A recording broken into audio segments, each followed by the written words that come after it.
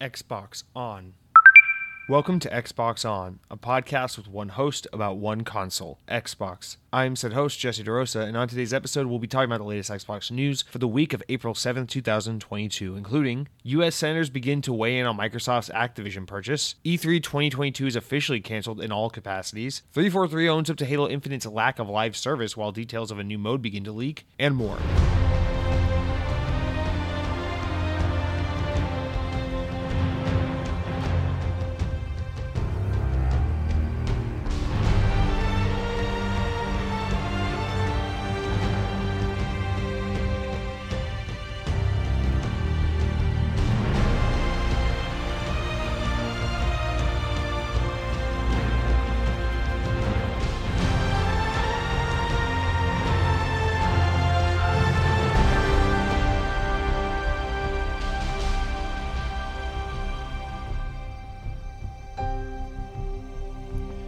On this day in Xbox history, Dark Souls 2 Scholar of the First Sin Edition released for Xbox One in 2015. That is our This Day in Gaming fact for Xbox. Guys, welcome to episode 148. That's 148 of the Xbox On podcast. Thank you so much for being here today. Now, you guys, this is a weird week of news because there's a ton of stories, but nothing that's like, oh man, I can't wait to sink my teeth into this. But I have a good feeling we're going to get into some wacky conversations, so I'm feeling good about this one.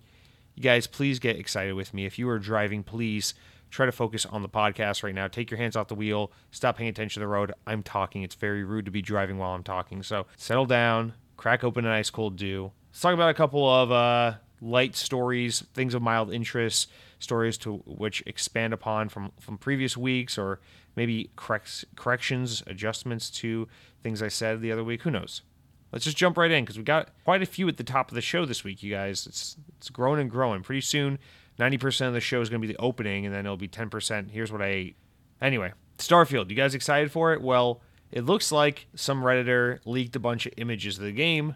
I was kind of excited to be like, hey guys, substantial looks at what this game is going to be like. And then I looked at the images and I'm like, oh, this is basically nothing. So you can look at that if you want. You won't get much out of it. I wouldn't worry about spoiling anything of the game. It's really mostly just really like out of context, vague, mostly concept art looking related shit. And then like a photo of a guy in third person looking like a spaceman. So nothing really big to see there, but I know couple of Starfield related bits of news this week. There's also that video that Bethesda published about some robot companion in the game. I don't care.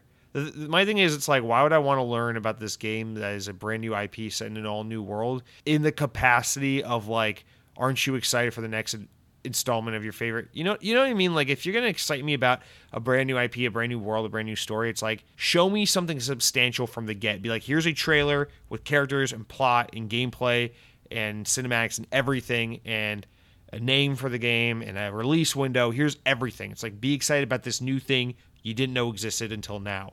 You know, like the way they've been showing Starfield, like, here's the name, and then many years later, here's a piece of concept art, and then like months leading up to the game's release, like, here's a developer diary talking about some of the outposts you can visit. It's like, dude, this is what I would want to hear about, like, the second or third installment in a game I really love, a game where I already have a concept of what it is and I'm invested in.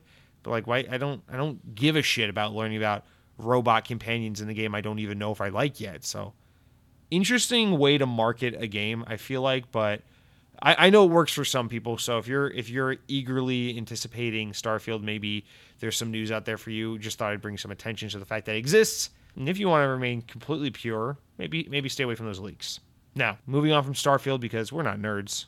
We don't live in outer space. Let's talk about Game Pass. So shortly after last week's big news about PlayStation finally having some kind of subscription service that is in some way a competitor to Game Pass, Microsoft drops a little bit of news to help make sure you don't forget that they're a huge part of the conversation as well, and says, hey guys, Game Pass is getting a family plan option coming soon. So according to a report from Windows Central, this is from Jez Corden, he says his sources claim The plan is to allow multiple users in one household to access the Game Pass service, similar to how Spotify or Nintendo Online family plans work.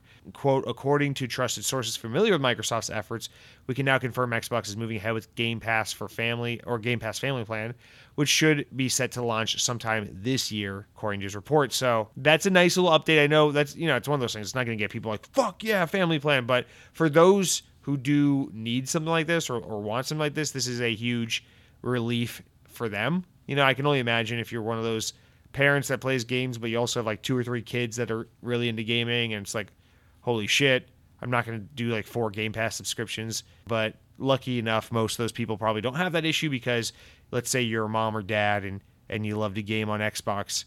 You probably don't need a Game Pass subscription because your little kids are just playing Fortnite or Minecraft. Let's be honest about that. All right. Next up, the Coalition, of course, developers of the Gears of War franchise, ever since Gears 4 and beyond, are working on, or they released and revealed this week, an Unreal Engine 5 cinematic test, which a lot of companies, developers, Unreal Engine, Epic had this whole like reveal showcase talking about the power and capability of the new engine, and a lot of different publishers and developers were there in support, showing off things. But Coalition, or Gears of War developers, were one of them, and they shared this cinematic test they did with this burly-looking motherfucker who looks kind of like a cross between a Gears of War and a Halo character, and he's holding this stalactite, and he's in a cave, and he's angry, and the facial animation looks really, really impressive. It looks like a fully artistically rendered CGI cutscene playing out in real time. It's quite impressive. I recommend you try it. You check it out. It's about a 1.5 minute long video. But the bigger takeaway from here, well, obviously, the Coalition is working in Unreal Engine 5 for their next project, but this is kind of the next studio. There's studios we know what they're working on. There's studios where it's like they're kind of in development hell, like the Initiative, and we're like, what the fuck is that all about? The Coalition's kind of in an interesting and exciting spot because we don't know necessarily exactly what they're working on. Like, yes, it's a given. They're working on the sequel to Gears 5 because Gears 5, spoiler alert, ends on a massive cliffhanger. There's going to be a Gears 6.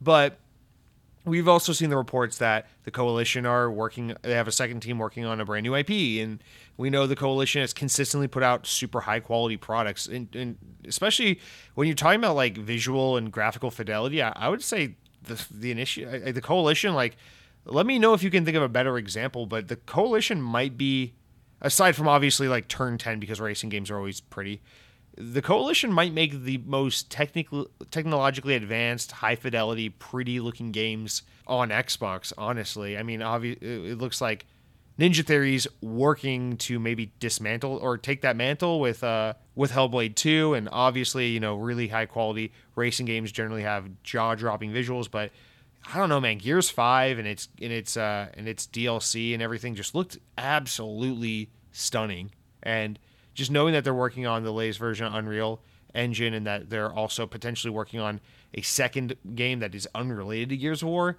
I'm just really excited to see what these guys can do because as a massive Halo, as someone who's always treated Gears of War as like a game I like and I'll play when it comes out, but I don't love it the way I love Halo. It's been interesting this past decade or so to see the Coalition just kind of quietly keep topping the Gears of War franchise with every release and just constantly showing that they understand what fans love about that franchise. They understand how to evolve it while also paying great respect to it. They understand how to make a game that looks and feels fundamentally like Gears of War. And they just continue to make great games, even though clearly they get less attention than 343. They get less attention than pretty much any of Sony's teams, even though they are one of Xbox's big teams. And it's just, it's going to be exciting to see them with the high level quality they produced consistently get to maybe take this new engine, take this new generation of Xbox, and have a little more creative freedom to go and do something new. I really think that the Coalition, despite being Canadian, are poised to be really one of the great developers this generation. So, yeah, that is some promising and interesting looking stuff. Now, here's an update on something from last week. You might recall Jeff Strain, former founder and head of Undead Labs, the State of Decay developer, released an article on, not his Substack, what was it, Medium blog, basically discussing, hey, Kotaku reached out to me about this, that, and the other, and they want to basically do one of their like clickbaity hit pieces on studios because they're Kotaku and they're the worst. Anyway, instead of giving them the satisfaction of answering their questions and then having them manipulate and twist them into whatever narrative they want, I'm just going to talk about my experience and answer these questions in my own on my own terms and on my own platform, so I can say what I need to say without it being misconstrued. And so he did that, and then we talked about that last week about all the reportedly toxic and sexist and misogynistic culture going on at Undead Labs, the whole Jeff Strain leaving the studio, being a kind of absent father figure, and things just being completely a mess. Well, this past week, Kotaku actually posted their whole piece that they had been working on prior to Jeff Strain putting up his article. And I sat there in the DMV on Thursday last week and read the entire piece. It's a very long article. And I got to be honest, I'm trying. I know it seems like, well, Jesse, all you do is shit on Kotaku. Clearly you're biased. And yes, I am. I do hate Kotaku. But I tried, honestly, to give this piece the benefit of the doubt. I said, let's just try to forget to the best of your ability that it's Kotaku. Let's just try to read this information and give them the benefit of the doubt and think, what are we looking at here? And I don't want to be the fucking asshole who's sitting here with, in front of a microphone speaking to an audience saying, hey guys, don't worry about Undead Labs. No one's being mistreated, in no sexual harassment or verbal harassment or transphobia or anything or homophobia is going on in this studio. Don't worry about it. Because I, Jesse DeRosa, a host of the Xbox On podcast, who's never worked a day in the games industry, said so. I don't want to be that guy just spreading misinformation because I want to pick a side here. But I tried to read this piece and understand it and really answer the question to myself based on the information provided. Is there anything really happening here? And I just feel like, and you should make the decision for yourself. Of course, I encourage you to read both Kotaku's piece and Jeff Strain's piece. I just feel like they say a whole lot of nothing. I was a literature major in college, and this is the thing I love the most about studying a subject where you don't have to take a test with a definitive right or wrong answer, but rather you write papers and you make arguments as a way of, proving your education and establishing your credibility as a critical thinker and a reader and a writer. The thing I loved about that so much throughout my entire educational career was the fact that when it comes to trying to persuade people or convince people or expose some kind of narrative or perspective to people, there's no such thing as a right or wrong answer. And I know that some people that's frustrating, but I've always loved this because anything is right if you can just convince people it's right. And I feel like places like Kotaku use that in a dirty way where it's just like, we want to shape this narrative that Undead Labs is this disgusting, toxic, evil place to work where women are marginalized and silenced and not given opportunity and blah, blah, blah, blah, blah. It's like, listen, if that's true, that's a serious problem. And Microsoft should be completely held accountable for allowing this kind of culture to exist in one of their studios. And this studio should be audited from an HR perspective, top to bottom. We need to get to the bottom of this and deal with this issue. That's a very serious accusation. But you read through the piece and it's like, they don't do the one fundamental thing that you learn as a writer, which is you can make whatever point you want to make. You can claim whatever you want to claim, but it doesn't mean shit unless you can back it up with detailed, specific evidence and examples from, in the case of writing a school paper, from your text. If you're going to write a paper on a novel, you better use specific quotes and instances from the novel to back up the points you're trying to make. And I feel like Kotaku couldn't do that in this piece. That's how I felt reading this, where I'm like, okay, here we are. We're in paragraph 14 now, and they're finally talking about misogyny and mistreatment of women in the workplace, but they never get to the specific instances. There's never, and I'm not asking for a name. I understand sources want to remain anonymous on something as touchy and personal as this. I get that, I respect that. But it's never like, oh, well, this specific thing happened to a person who worked there. It's always like women felt like their voices weren't heard in meetings. And when they complained to management, the management never did anything. It's just like, dude, I feel like, I don't know. Again, it goes back to that thing. It's like we all have jobs where you have to work with coworkers and shit. And we all know what it's like, where it's like you have a coworker who just feels like they're hated because they notice other people get special attention, or they feel like, women aren't treated well here because, yeah, of course, unfortunately, because of the way things have gone throughout history, generally speaking, men are in a position of power. And yes, I'm not saying it should be that way, but it's just when all you're saying is like women feel like they were marginalized. people of color feel like they weren't represented properly. It's like, okay, well, like, what's the specific thing that happened? It's like, and it's just always something like, well, people quit because they said there wasn't enough like gender representation. I'm like, but literally Jeff Strain even talks about, and then Kotaku even addresses in their own fucking piece that they talked about how literally at the start of the pandemic, Microsoft introduced some initiative to start trying to hire more diversely within the company. And so they were aware of that issue or that situation at their studio and tried to address that very thing. So it's like, they're like trying to introduce controversy and then also acknowledging that Microsoft is aware of this and also addressing it. And then they're trying to like blame certain people for misogyny or silencing women, but they don't have specific examples of like this person made this point and this person was then fired for that or passed up on this promotional opportunity. It's always just like a group of women felt silenced. And it's like, what, why, how, what happened? And I don't mean to dwell on this too long. It's just, I highly encourage, if this is a subject you're interested in, maybe read both of these perspectives. I actually think it's pretty great that Jeff Strain put out his own piece because this allows a rare instance where you're going to get a direct response directly from the main source, and then you're going to get a piece from the media, and you can kind of make your own decisions. Of course, both sides have severe bias in different directions, but I think it's cool to have both these pieces to kind of juxtapose and compare. I personally, like, listen, Kotaku, you guys have written genuine stories in the past.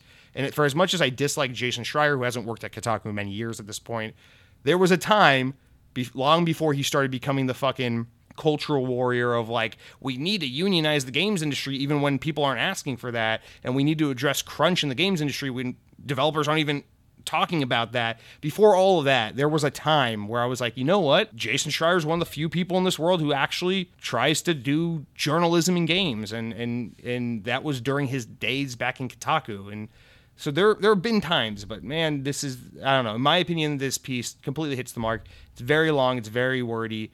All to ultimately just say, hey, there are people at this studio who feel like they were marginalized or mistreated because of X, Y, and Z, but they never specifically state what happened or why. They just end up blaming this one woman who worked in a higher up role and supposedly didn't do a good job of representing the people who had complained. But make your own conclusions. I don't even know why we're talking about this. I only really care if there are specific people who can tell a specific story and exemplify how they were mistreated, in which case, again, that is a serious thing that needs to be addressed and taken seriously. And I don't mean to downplay that or misrepresent that if that is truly the case. Let's stop talking about things we don't like and start talking about things we do like. Halo Infinite. Well, I assume we used to like, I don't know. Windows Central posted a piece earlier this week. So this is directly from our boy JC, who some might call Jesus Christ, but I just call him Jez Corden. And he reports, and this is just directly from his article, that a new mode may be on the way for Halo Infinite. According to the Halo Watchers at Delta_Hub, on Twitter, notice that if you run the game in offline mode, the game displays a new feature dubbed Big Team Battle, The Last Spartan Standing, which seems to be an upcoming free-for-all mode based on Big Team Battle. Last Spartan Standing was first announced alongside Halo Infinite Season 2 Lone Wolves back in March, but if it's already appearing within the custom game section, we should learn more soon. Exactly how it plays is unclear, but from the game's description, it seems like it's a cross between Battle Royale and gun game, where you're afforded better gear for killing other players with the goal of being the last Spartan standing. We expect the mode to drop sometime in May along with Season 2's release. Jez Corden claims that he's heard previous rumors of a much bigger Battle Royale game being on the way, as we've reported also on this show, or not reported, but relayed after it was reported on the show. The mode is reportedly being developed by Certain Affinity and codenamed Tatanka, which will launch much later on. So probably knowing 343, maybe a year or two. But anyway, Last Spartan Standing may scratch the Battle Royale itch for some in the new interim, but it may also do very little to quell requests for new maps and other new content the games community is anxious for, reports Jez Corden, or says Jez Corden. Now, I actually think this is cool. As someone who gets severely stressed out by Battle Royale just because it is such a commitment of a match to play, the idea of crossing Battle Royale with something as casual and lighthearted and fun as Gun Game, while also keeping it small scale, meaning that the games will move faster and be a little more chaotic, that makes me actually far more interested in this than Battle Royale, because Battle Royale, I know if you're talking about a game like Fortnite, it can be very fun and goofy and arcadey, and you can play it a lot of different ways. But if you're talking about most battle royales like Apex Legends or PUBG or whatever, they're usually pretty sweaty. It's like a game is going to be a minimum 20 minutes of your life. Minimum. I mean, average like a half-hour long game, and you can spend so much of the game investing in yourself, trying to hide, trying to find good gear, trying to position yourself to be in an advantageous spot so you don't die within the first 20, 40, 50 people in the match. And then you make it all the way towards the end and boom, you're dead and you feel like shit. And it's like, God, all that for nothing. Whereas this is like actually a lot more fun because again, it's even starts. Instead of it being on like scavenge the map and collect gear, it's like get kills to collect gear. So encourages players to fight each other and rather than hide from each other, which addresses another issue I have with Battle Royale. So that seems like a lot of fun. And then keeping it on a big team battle mode where it's, more like 24 players as opposed to 100. I love this. I think this is a lot of fun waiting to happen. And I hope this is legit. I hope that's what this is. And if it's the case, I actually look forward to this. I think it looks like Halo Infinite has a new and exciting fun mode on the horizon. And even though this will likely cause lots of disruption and belly aching from the Halo fans because they're going to be like, this, it took you 6 months to release this. This isn't real battle, whatever. This sounds unique. It sounds new. It sounds fun. And I am all for that because Halo Infinite needs more light, casual fun, especially for a game that is so fucking sweaty. So I think this is cool. Speaking of Halo, while we're at it, episode 1 of the Halo TV show, the Paramount Plus show, is now on YouTube for free. So watch it now if you couldn't before due to like a region or a territory restriction. Like we said last week, not all regions, not all parts of the world have access to Paramount Plus. So unless you got like NordVPN or whatever, sponsor this show, shout out to NordVPN. You can't necessarily watch Paramount Plus. So this is cool. This at least gives people from all around the world an opportunity to get a taste of what this show is. And I think episode 1 is enough for you to decide whether or not this is something that's up your alley. So just want to make note of that for those who haven't gotten to watch yet. But guys, that's it for all of our stories of mild amusement, updates, quick stories to kind of open up the show, get us settled in with. Probably got you all riled up with my Kotaku hate. I know it's just a bunch of Kotaku lovers in this audience getting all foamy at the mouth because, god damn it, every studio is fucking broken and toxic and miserable. Honestly, when you read that piece, though, it seems like the biggest problem that studio has is the same problem the Initiative has, which is like Xbox buys studio, Xbox leaves the studio to fuck off and do whatever it wants. Xbox gives too much money to higher-ups at studio during acquisition and disrupts the talent kind of organization of the studio. Studio falls into disarray and Xbox doesn't do enough to manage it, and people get mad and leave. It seems like that is, honestly, that is like the unintended takeaway from that story from what I read. But again, what do I know? I've literally never worked in the games industry. Guys, let's move on to the actual most important part of the Xbox On podcast, which is the comments, the shout-outs. They come up from youtube.com. You know how it works. You go to youtube.com. You look up the Xbox On podcast. You click on the latest episode. You leave a comment. You say something nice like, Jesse, I appreciate that even though it's like 75 degrees in your apartment, you're still sweating. This is disgusting. I wonder if you are like a caveman or some shit. Why does any person sweat as much as you do? But here you are. You're still willing to sweat during a podcast, and you're not going to let that stop you from talking shit about Kotaku. I commend you. I appreciate you. Keep up the good work. And I'll say, stop watching me while I record. It's kind of gross. And then you can say something mean. You can say, Jesse, I write for Kotaku. Also, you're a guy, so shut up and stop trying to represent a woman's perspective. And also, you're stupid. And also, why do you have a phone with 2 screens when you could have a phone with 3 screens? And then you pull out a phone with 3 screens and I feel dumb. And then I'll feel like I overstepped my boundaries and spoke out of turn.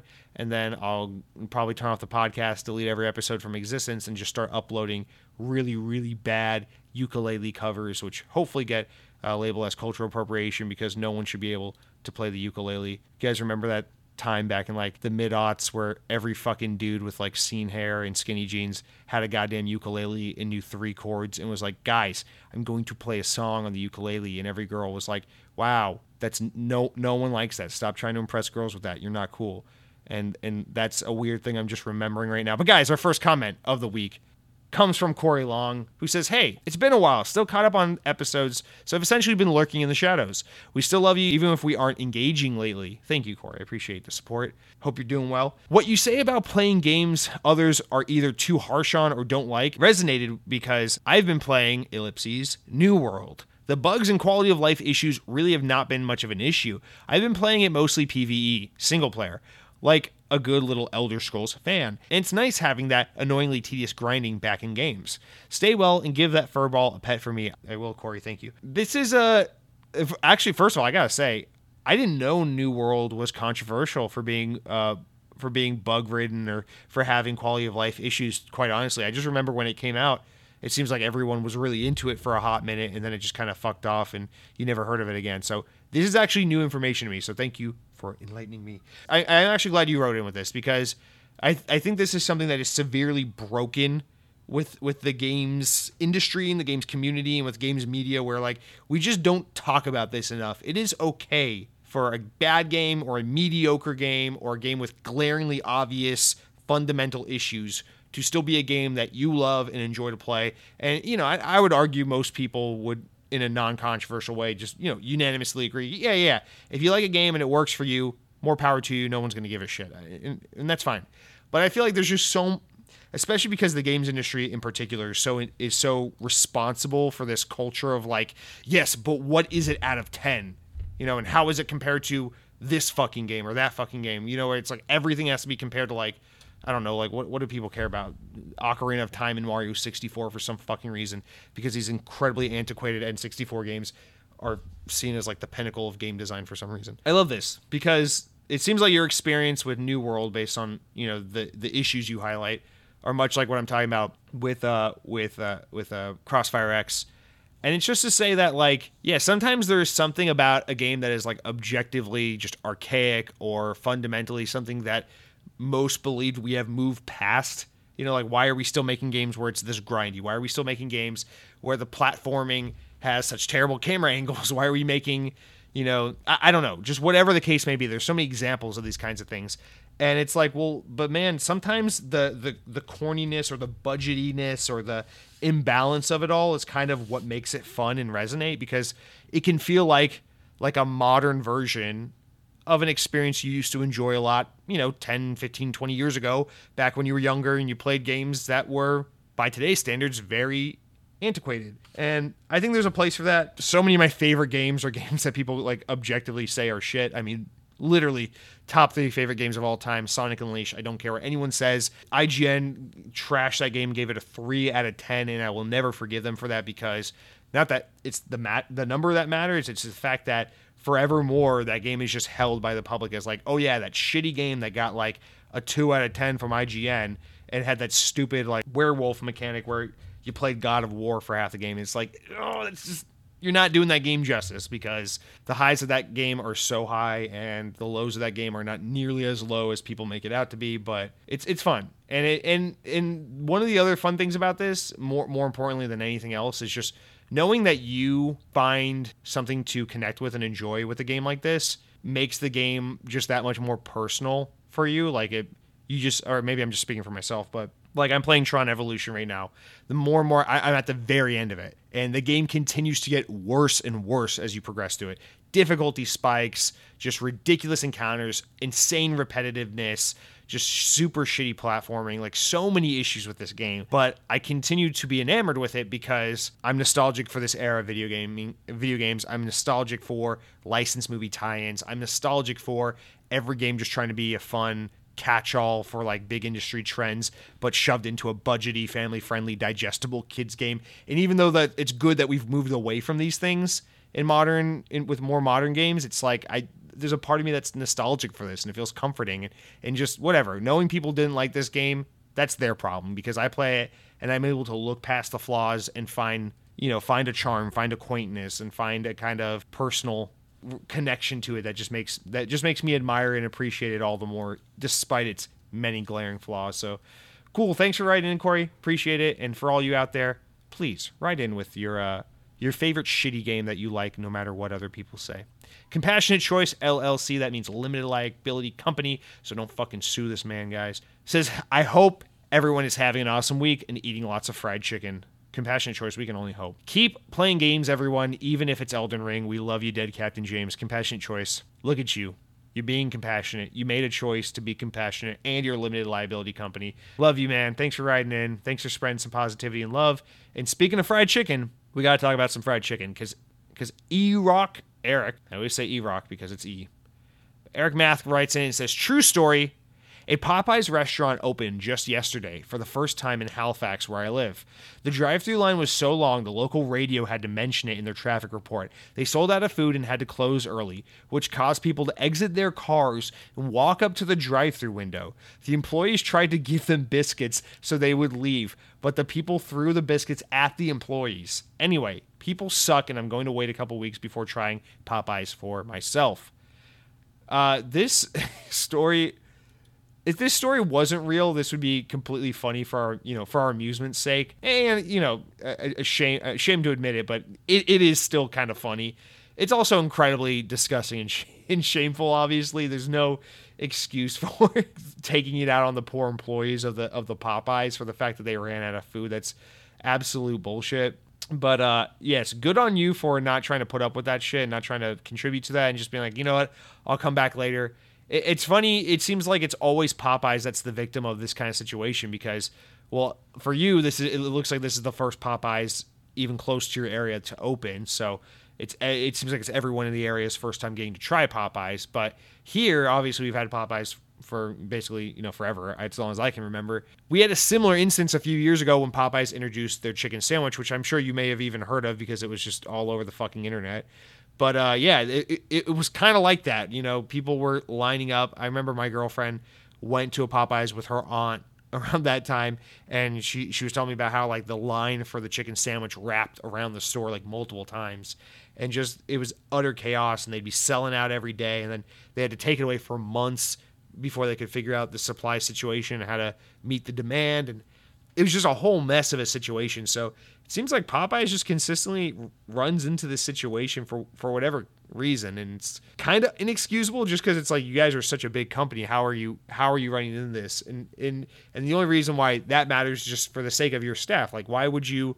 I don't know. Like, if this is how people react when you open a new location or something like that, you would think it's like you would have the might and the supply and the backing of like multiple locations for that opening period just to kind of support the store rather than be like, all right, new staff, here are the keys to the store, make it happen. So whatever. Obviously, it's a little bit of Captain Hindsight there, but it sucks to see that people are just continuously so shit to people who have no control over a situation. They're just the poor bastards that are at the mercy of the customers. But Eric, Mr. Math, when you get the chance to finally try Popeyes, please do me a favor. Let us know how it is, because I want to hear your take. Of course, Canadian Popeyes, I assume they probably don't use proper chicken meat, but that's fine. Maybe they can do enough of a good job masking the flavor of whatever rodent or bat they use to try and make it taste like chicken. I don't know. But thank you for writing in. Thank you for the amusement, and hope you're having a great week. Now, Way of the Lao follows up with some fast food related content saying hello, Mr. DeRosa with 2 S's and no G.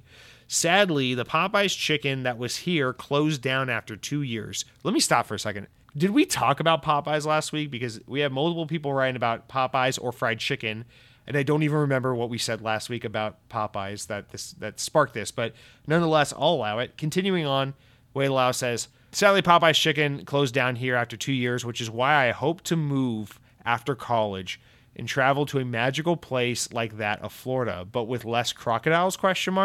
I'm not sure which one is there, and I'm listening to your podcast on my day off, so I'm being lazy and refuse to look it up on Google. You should be using Bing, of course. My good man, will we see a review of the famous McDonald's Szechuan sauce on your Twitch channel? Will it include chicken? Just some suggestions for the channel. Keep doing a great job, man. Take care and best wishes. Well, Way of the Lao, thank you for your kindness. Hope you're doing well as also my dude. A couple things, okay? I don't know how the fuck the Popeyes where you live closed down, because every Popeyes around here, especially ever since they introduced the chicken sandwich, is like consistently popping. No pun intended. Not Chick-fil-A busy, but they're busy. So that's crazy to me to think that your Popeyes closed, unless maybe you're living in a town with a population of like 7 people. I don't know how that happens, but I love that. I love this idea that because Popeye's Chicken closed where you live, you want to move to a magical place after college like Florida because Popeyes.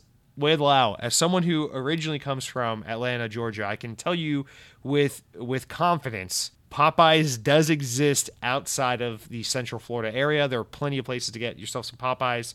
So if you are looking to avoid crocodiles, you can still come here to Florida. But you can also go just about anywhere. I'd venture to say, at least in the U.S., there are probably more places with Popeyes than without at this point. So, yeah, if you're worried about crocodiles, it's alligators here. Crocodiles are for the Australians. But yeah, we have alligators, and they are real. But I'll be honest, man. I was a little excited when I moved here to be like, okay, it seems like Floridians all have stories about like the many times they come across random alligators just on the side of the road and shit. I gotta be honest, living where I live, it's happened one time. I've seen it once. I was literally like jogging down the road. I was like jogging on the sidewalk. I was like a mile away from my apartment, and I got maybe 5 yards away from a alligator before I looked up and realized, oh shit, that's a gator. Immediately just turned around and kept jogging back to my apartment. I was like, fuck off. And that was the one and only time I've ever come across a gator in an uncontrolled environment like that. But don't worry about it too much. It's not a big... In Florida, the thing you got to look out more for than anything is actually not the wildlife. It's the people from New Jersey. But, yeah.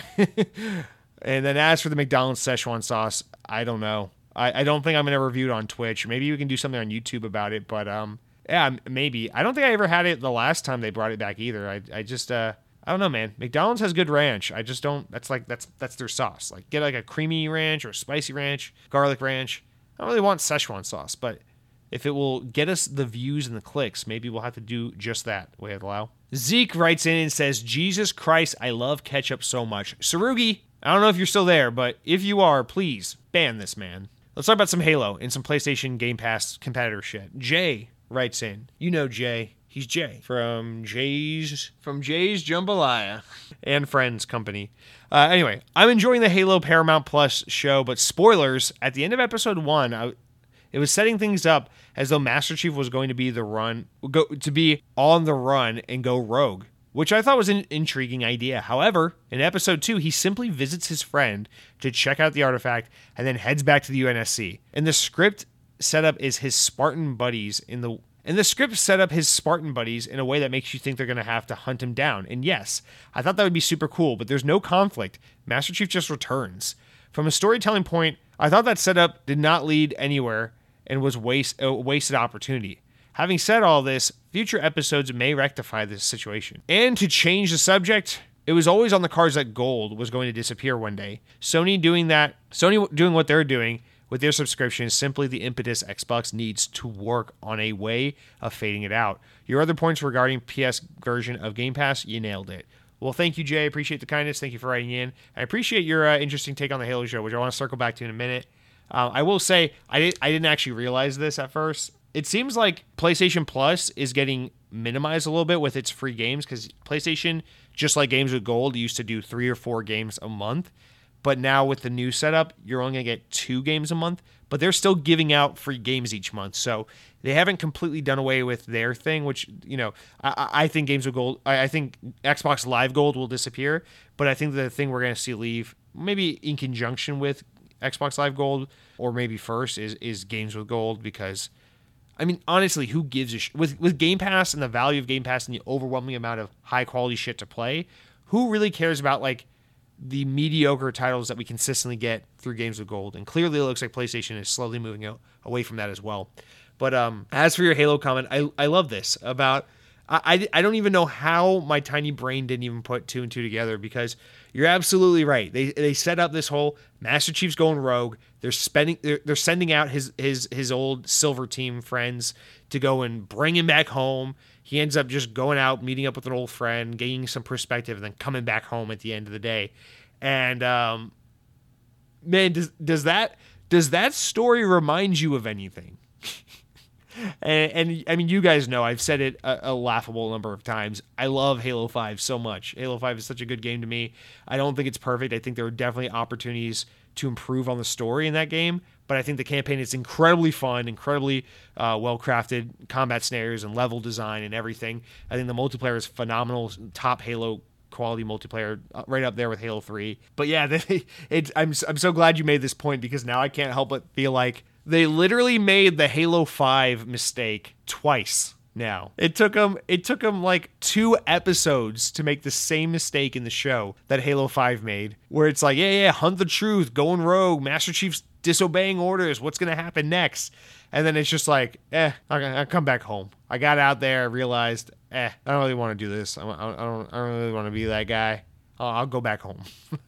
They literally send out his team to go get him. It's like Silver Team has to go get him, just like Osiris Team. It's a really, really apt comparison and really funny. And I can't imagine, or I can't understand why you're the first person I've seen mention this. Like, it seems so obvious that people would draw the connection, and then you would see this all over the internet as a major complaint for the show. But no, I mean, nonetheless, I'm glad people aren't seeing it, because that just means less complaining overall. But it is very, very funny that they inadvertently managed to take a story, a setup, and a disappointing lack of follow through on setup that happened in the games, and basically just recreate that in the show, especially considering the fact that the show creators said they didn't really use too much of the game as inspiration for the story of this show. They just coincidentally made the exact same mistake. So, dude, what is it about the character of Master Chief that just entices people to make him do this fake out of going rogue but not actually doing it? All right, Mr. Miggy writes in and says, speaking of Halo, I watched episode 1 of the Halo TV series, and good boy, very much enjoyed it. Didn't expect that kind of gore. My only complaint, which this isn't a spoiler, is that Master Chief and the helmet thing, not that it happened at all, but that it happened too early in the show's life, in my opinion. Also, Toyota finally made a car that I want and need, the GR Corolla, and it's not an April Fool's joke from them. I need to sell everything I own except a TV and an Xbox so I can save up to buy one. Lastly, I wanted to add, the most expensive PlayStation Plus tier is cheaper than Game Pass Ultimate. If you pay yearly, makes me wish that they had an option to pay yearly for a smaller fee with Game Pass. Mr. Miggy, great comment all around. I will say, just to close up on the Halo stuff, I don't mind how early they take off Master Chief's helmet in the story, which that isn't a spoiler, because they basically just wanted to talk about that so much before the show even came out. My complaint is how much he has his helmet off and how he behaves sometimes with his energy and emotion level. And again, I'm open-minded to doing a different version of Master Chief, so I can get with the helmet off thing if you can just maintain Chief's chiefness. And the combination of in episode 2 where he doesn't have his helmet on, and then he also gets really worried about what the artifact means and picks that guy up and shoves him against the cage and screams. He says, like, what do you know, or what is it, or something like that. That part got me a little bit. That's my biggest gripe I've experienced with the show so far, where I was like, you can do your own version of Master Chief, but just know, if you are going to take off Chief's helmet and have him raise his voice and shout at someone in like a desperate cry for control over a situation that scares him and worries him, I just want you to know that 100% betrays every fundamental aspect of Chief's character. Because the coolest thing about Chief is that he's always composed. Master Chief could be the most terrified person you've ever met in your entire life, but what makes him cool is you would never know it, because he doesn't change tone, he doesn't change pitch, he doesn't show it at all. And not having a helmet on makes it visually apparent, and having him raise his voice and yell at a guy and pick him up and shake him also just really completely encapsulates a betrayal of Master Chief's character. And that, to me, again, it's like, you don't have to tell the exact same story as the games, but to some extent, Master Chief should probably be Master Chief. And I don't know, seeing Master Chief without a helmet on yelling at someone, especially the way he was yelling, which was, it was literally a yell out of fear and desperation and lack of control over a situation that worried him. And that's just not Master Chief. Master Chief's thing is, something terrible is happening and everyone around me is freaking out, but I'm going to act completely composed during this event, find a solution, as unconventional as it may be, and utilize a really narrow, odd kind of circumstance to your advantage to overcome an obstacle. That's Master Chief. So I don't know, but whatever. Again, it's like whatever. Just let them tell their story. It doesn't take away from the fact that the Master Chief in the games is still pretty true to the character. So whatever. And then this comment, honestly, Mr. Miggy, should have gone at the top of the show as a correction, because I definitely didn't catch this, and you were definitely right to point this out. Game Pass is actually more expensive than the most expensive tier of PlayStation Plus. What is it? Essentials, Deluxe, and Premium and Deluxe, or whatever it's called. Whatever the most expensive tier is, Game Pass is still more expensive, because you're right. Even though PlayStation's offering is more expensive month to month, you can buy a year membership for like $120 or something, whereas on Game Pass you cannot buy it in any more than a 3-month increment. So Game Pass is more expensive because you have to pay month to month. So that is my bad for not catching that. Good catch, Mr. Miggy. And glad to see you are excited for the GR Corolla. Personally, I still love the 86 and the BRZ. I can't get over the BRZ, especially that refresh model. Goddamn, dude. The BRZ, quite literally, in my opinion, is the last great, affordable, Japanese, driver-focused sports car. But the GR Corolla looks cool. I'm glad they're making it. I'm excited for people who are excited for it. People are fucking hyped for this thing. But man, that BRZ, every time I see it, it's like 90s. The 90s car market is still alive, you know, when you see it. Anyway, slide about video games again. Rounding out with the last 2 comments of the week. My brother Cronky writes in and says, I suspect that Tango Gameworks and the news surrounding them this past week means Microsoft is planning on using some of these smaller studios to train new talent. I doubt Tango came up with the idea to turn themselves into this. And of course, he's referring to the whole Tango wanting to work on multiple projects, things that aren't even horror related necessarily, and to help cultivate new talent and focus on smaller teams to help invest in that talent rather than just one big team that works on AAA horror games and nothing else. Cronky continues on, in fact, now I'm wondering if that's the true story behind Grounded. Maybe as Obsidian was rapidly expanding and they used that project to get a new team, some experience before Avowed and Outer Worlds 2 went into full development swing. Cronky, that is, especially the part with Obsidian, I think that is an interesting observation, and maybe there is some truth to that. I don't know that I would agree that that was their intention. Of course, neither of us know for certain, but I feel like that's more of a beneficial consequence of that decision and not so much the reason for why they're doing this. As for Tango Gameworks, I actually completely disagree with you. I think, as we've seen with the reporting coming from Undead Labs, as we've seen with what's going on with the initiative, as we've seen with everything with Halo Infinite and how it took 1,000,000 years to make half a video game, I think it's quite clear that Microsoft really means it when they say we are giving these teams money and time and creative control to fuck off and do what they want, and we're not impeding on them. And which is why I also fully believe Microsoft when they say in acquiring Activision, we don't want to turn them into Xbox studios. We want to continue to let them do their thing and to just be there as a resource and in a way to help them to accelerate and to fully, do their thing and be themselves. Same thing with Bethesda. I believe that, because we're seeing from all these other studios that have been around longer in the Xbox ecosystem that there's so much creative freedom that in a lot of these studios' cases, it's almost to a negligent and detrimental point. And so, I don't know. My guess is that if this is what Tango Gameworks wants to do, it is more than anything because they probably want to take a Remedy Entertainment-like approach of, investing in multiple smaller projects rather than making something like The Evil Within, which is a game that did very well critically and sold very poorly commercially. And so I think maybe this is them saying we want to have multiple projects so we can invest in talent from the ground up on a more intimate level, as well as have multiple irons in the fire so that not everything has to necessarily hit and the stakes are a little lower, which of course we know isn't so much an issue when you're an Xbox team because you're there to support Game Pass, not necessarily sell millions and millions and millions of copies of a specific individual game. But still, I mean, as a studio, and I'm sure Xbox still has expectations for their studios, you don't want them just making anything and having it not necessarily stick or hit. Anecdotally, it seems like Ghostwire Tokyo, their new game that's exclusive right now to PC and PlayStation, seems like it's kind of getting a mixed bag of reception and sales are just whatever. Maybe they're really good, we don't know yet, but it hasn't seemed like the game is doing all that well. We heard a lot more about how Deathloop was doing by this point in its release. I think Tango knows that. By being a AAA horror developer, you're really limiting yourself, and it's hard for someone to really thrive in that position. We really only see it happen with Capcom and Resident Evil.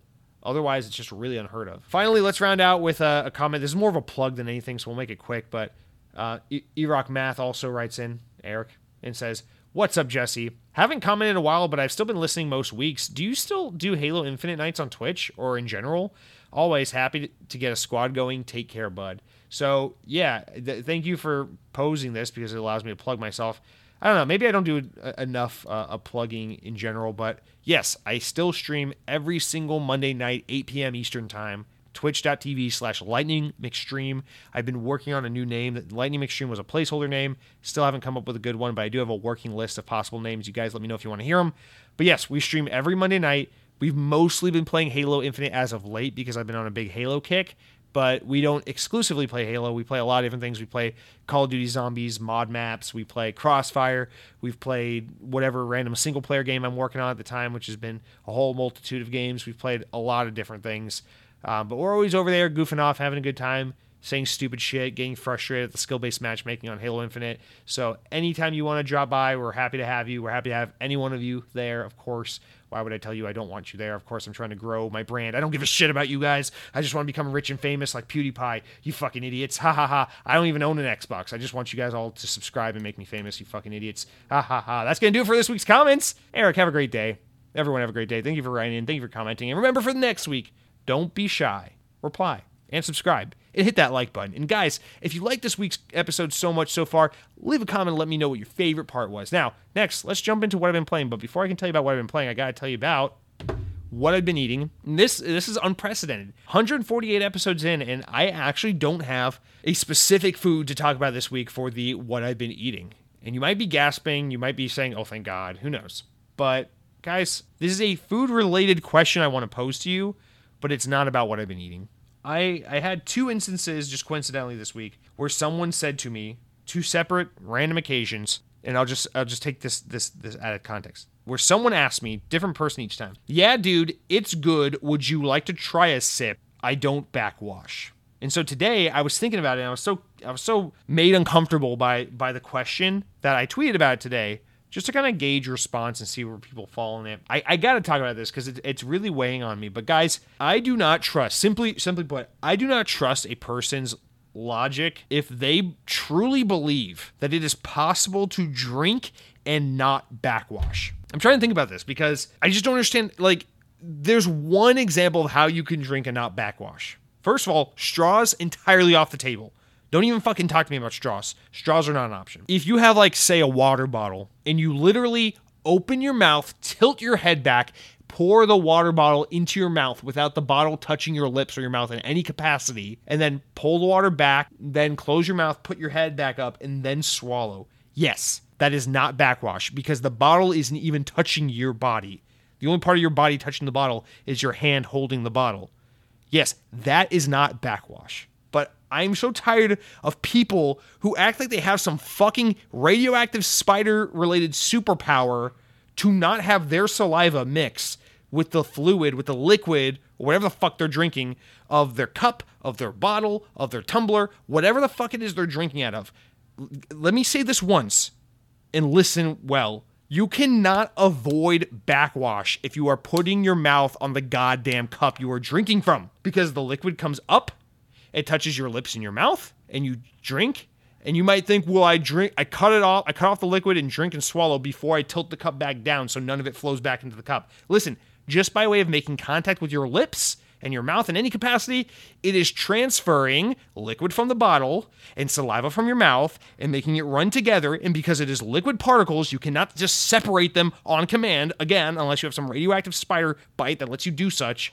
It's not how this works scientifically. And I tried to explain to my manager, and this isn't a great analogy. I'm just not great with analogies in general, but just hear me out. You take a shower. You get out of the shower. You do not grab a towel and dry off. You are soaking wet from a shower. You immediately run and jump into the ocean. Did your shower water that is all over you because you're drenched get into the ocean? And did your ocean water that is now all over you mix with your bath water? And now, are you now completely contaminated with both? And have you contaminated the ocean with your bath water, your shower water? Yes. Even if you just jump in, jump out real fast, it doesn't fucking matter.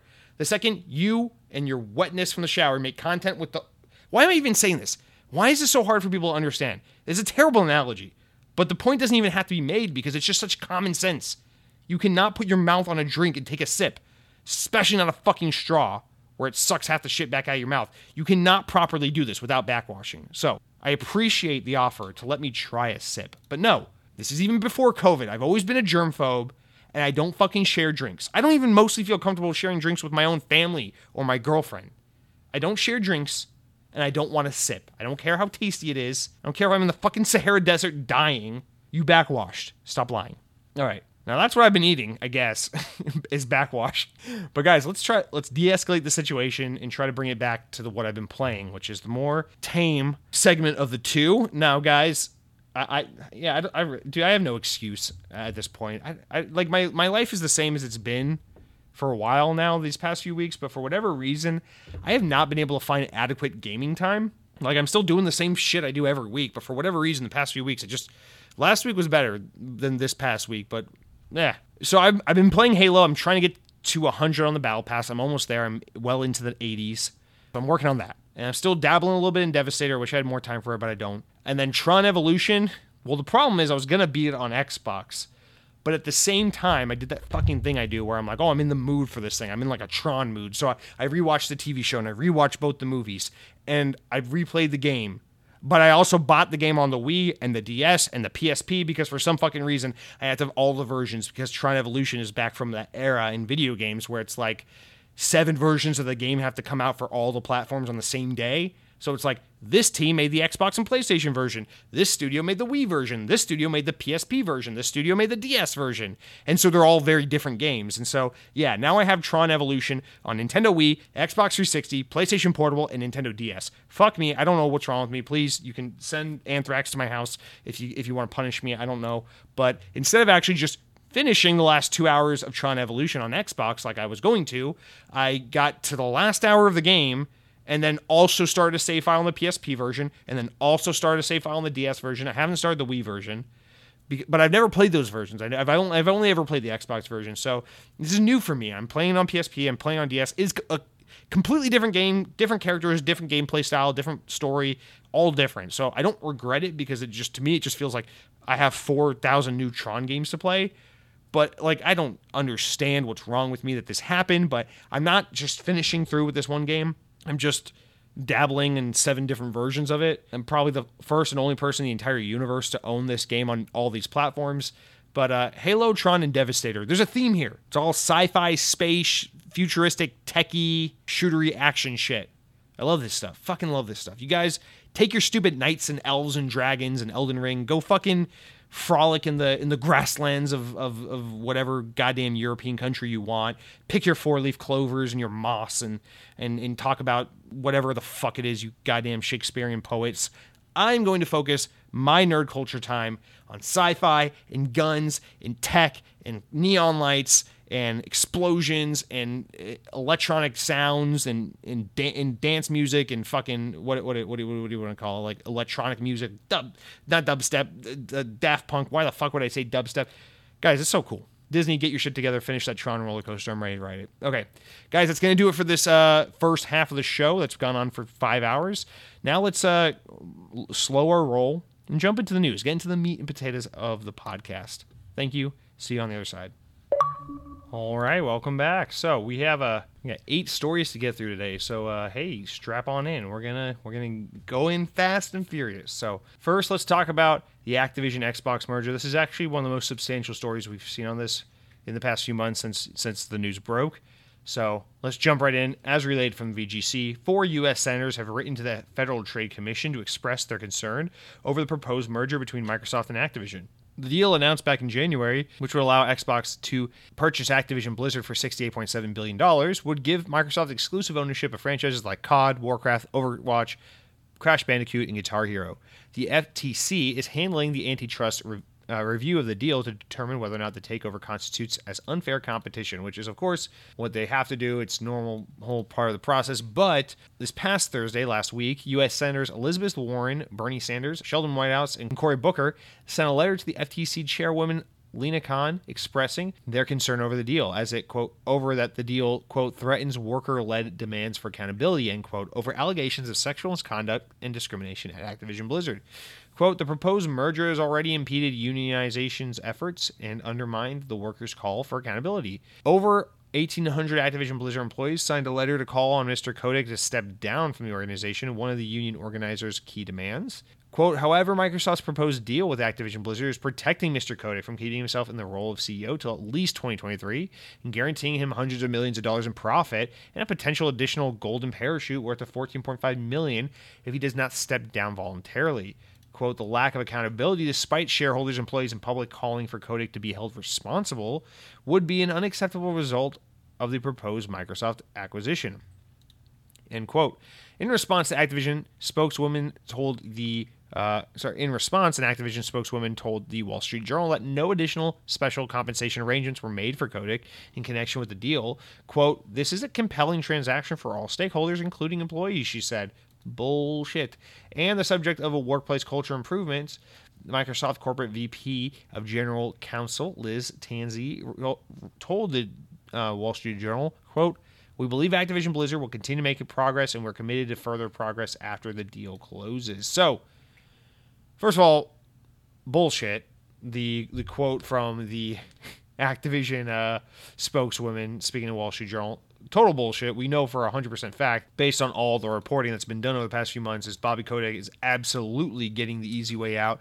Basically, the plan is he just kind of keeps the boat. He just kind of keeps things going steady for the next year while all this shit gets reviewed and passes and the acquisition finalizes. And then he's out with basically a shit ton of money. And let's just clear up the confusion. This spokeswoman says no additional compensation arrangements have been made for Kotick in connection with Microsoft. What we're talking about is in order for Kotick to get out of Activision altogether, because he's the largest shareholder of the company, he owns like nearly half of Activision, I believe it is. He's going to have to, once he steps down and retires and leaves the company, he's going to have to sell his shares back. And selling his shares is going to make him, I would say filthy fucking rich, but he's already filthy fucking rich. And on top of that, stock prices for Activision are going to skyrocket right now, or once that happens, because once the deal is finalized, that's when people are going to be like, all right, the deal is solid. Now that they're under Xbox, this is all good. This is green. Go buy Activision, buy. And stock prices are going to go up, and that's going to be the same time Bobby Kotick is forced to leave and sell his shares back to the company, and he's going to make only more money through doing all that. So enforce him to go out this way, yeah, it's basically a golden parachute. And more important than the money at this point, it's also because it's about the principle. It's one, as cliche as it sounds, it's about the principle of the matter. Of course, we talked about all this part of the story multiple times, right? It's the fact that you're allowing him off easy this way. Like, this man should be pushed out just as quick as Disney put out. You know, think about it like this: 2019 it was. Disney outed James Gunn from directing the next Guardians of the Galaxy movie over a fucking tweet from like 15 years prior, from 10 years prior, faster than Microsoft is going to out Bobby Kotick from Activision as part of this deal. And the difference is James Gunn is an innocent person who had some stupid tweets from a long time ago that were in poor taste, that existed publicly and in perpetuity for all to see for a long ass time before people just decided to get upset over for nothing. Whereas this is a objectively evil man who's done terrible things and covered terrible things and protected terrible people and lied repeatedly and ad nauseum and put his employees in harm's way and withheld opportunity from them and harmed their development and their growth and their trust and believability in their own corporation, their own company. This is this man now being protected. So, like, just obviously, you know, whatever, different companies, different situations, but, like, let that sink in for a second. The fact that we can exist in a world where someone like James Gunn can be a stupid young adult and tweet something stupid that we should all look at and be like, that's kind of a dumb tweet, man. Maybe you shouldn't talk like that now that you're older. And he probably looks back and goes, yeah, that was a dumb tweet. I'm glad I grew past that part of my life where I thought that kind of thing was funny, right? That is a fireable offense. But, you know, Bobby Kotick doing all this shit. Shareholders are like, yeah, you told that girl to kill herself. You covered that guy, you like raped that girl. But, you know, like, you make us a lot of money. So maybe, you know, you stick around until Microsoft's officially in the game and then you good. So the big thing here is, and that's just huge, whatever. That's a huge distraction from what I'm trying to talk about in the real bulk of the story, which is that these U.S. senators are expressing a concern that I think is deeply valid, especially considering what we're talking about with other issues at other Microsoft studios right now, which is that the cries and concerns and pleads of these people who work for various Activision and Blizzard teams are not being heard, are not being respected, and are not being honored by being like, yeah, shut up. We're going to buy Activision, and then Bobby will be gone, and then, we're going to try so hard to fix the culture. It's like, can you imagine what it's like being an employee? I understand. The reports, the stories show that, in general, Activision employees are feeling optimistic about the future of the company with Microsoft at the helm instead of Bobby. I get that. But can you imagine what it's like to think about, like, I'm being told the man responsible for the corruption and the scandals and the bullshit, who held no one accountable and let this shit happen and even contributed to it, is not being held accountable, but rather being given the easy way out, while another company buys us out, tells us to basically shut the fuck up and hold on, and then promises after all that complicated businessy behind closed doors, suit and tie kind of shit is handled and finalized and the ink dries, only once that all is done. We're going to care about taking care of you guys and fixing the cultural issues and making sure we hear all the stories and audit all the different teams and make sure that every team is being operated in a ethical and fair way, and that people are held accountable and all these things. It's like,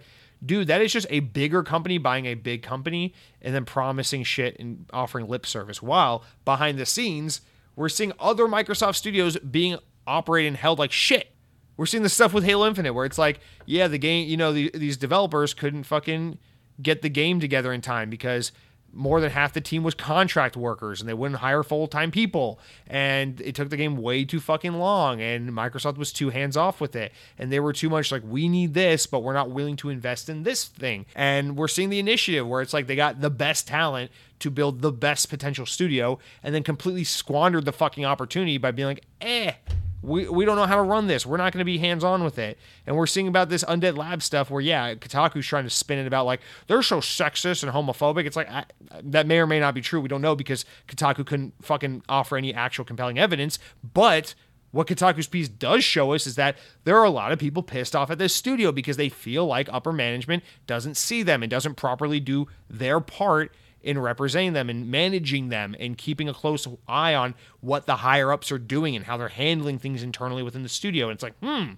you're telling me instead of addressing all those teams which already exist under Xbox, we're just going to go buy one of the biggest publishers in the games industry and then somehow fix their problems too when we can't even fix our own? And so this concern from multiple U.S. senators is a completely valid one, which is like, this deal is all about making money and growing bigger. And we have to see, is this unfair? Is this anti-competitive because they own two, what I forget what they call it. Not a vertical monopoly, but a whatever. The monopoly in which every step along the way of the process, from incubation to development to publishing to production, everything, Microsoft has their hand in some step because they just own so many teams and so many aspects of the pipeline. And they have to ask themselves, is that what's going on here? But upon further investigation, what they're finding is this whole deal is basically just undermining the issues and the woes of this company and of these teams, because it's all about making a transactional deal at the end of the day and not about anything else. And I'm sorry, I'm tired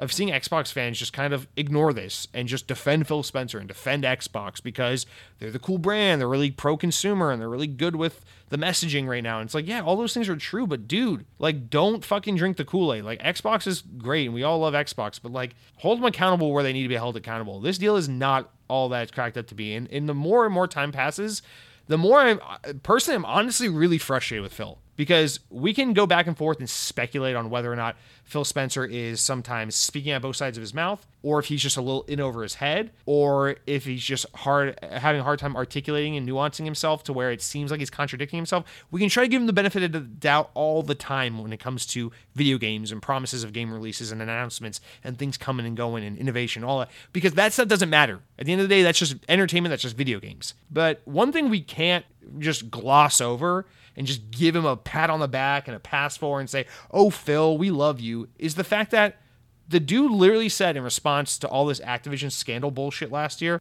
yeah, we are closely evaluating our relationship with Activision, and we're not happy with what we're seeing, with what's happening with these developers and these teams that work and represent Activision. We're reevaluating our relationship. And then 1 fucking week later, the dude's like, yo, we bought Activision.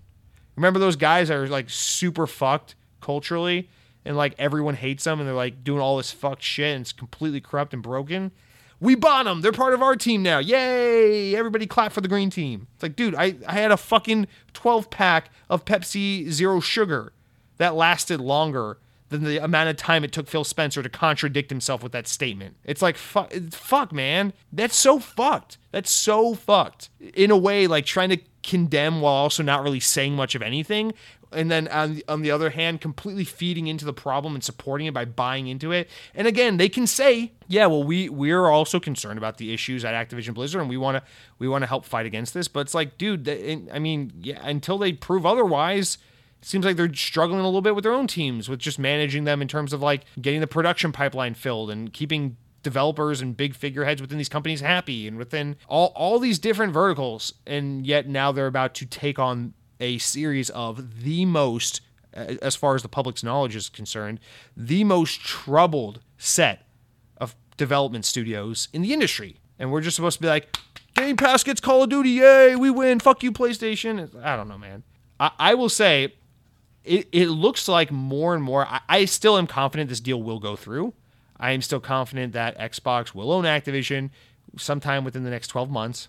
But I am becoming more and more like alerted to the fact that Microsoft's facing a little more scrutiny than I think they thought they would, than I think most of us thought they would. And, you know, even if it ultimately ends up, whatever, they bought Activision, it is what it is. I'm glad to see that this isn't just running through the paces and the steps of the process with absolute ease and just blazing straight through from let's shake hands and make a deal to let's sign documents and make it official. I'm glad that there are at least people asking questions and raising awareness and raising an eyebrow and saying, what the hell is going on here? Or wait, isn't there something to be concerned about? I'm glad that people are at least thinking and talking, even if it doesn't result in anything, just because this is all fishy and kind of shitty. And I don't love it still to this day after, 2-3 months of this news being out there and allowing for us to digest and think about. But yeah, man, I'm glad to see people at least questioning and raising awareness to just the kind of fucked nature of this all. I have nothing more to add to it. I'm sure there's going to be a massive drop off in listenership this week once we get into this story, just because I know a majority of Xbox fans don't want to fucking hear it. I know it's like, dude, shut up. This is great for us. This is great for Game Pass. I just don't. As someone who loves Xbox and video games enough to sacrifice a massive amount of time, of my personal time every week to doing this podcast, I love not this way more than video games. I love making sure that we don't consolidate the fuck out of the market and that we don't let massive companies buy out other massive companies and then wash out big concerns and big scandals and big issues because money. I don't love that, or rather, I don't love video games and Xbox podcasts and community and Game Pass over PlayStation and fuck you, other competitor brand. I don't love any of that more than just the fucking humanity of the situation that these teams at Activision face. And I just continue to be just really disenfranchised and just displeased with the whole. Make no mistake, Bethesda was a really, really smart buy for Xbox. It was a really good buy. But I'll always say this, for until we get to the point where Disney owns 99% of the world and Xbox or Microsoft owns the other 1%, I'm going to stand by it. Microsoft buying Bethesda made so much sense, just like Disney buying Pixar. It was like, we will reach a point in history where people will be like, I didn't even know Xbox or Bethesda wasn't always Xbox, because it just makes so much sense. People can't differentiate fucking Pixar from Disney because it just makes so much sense.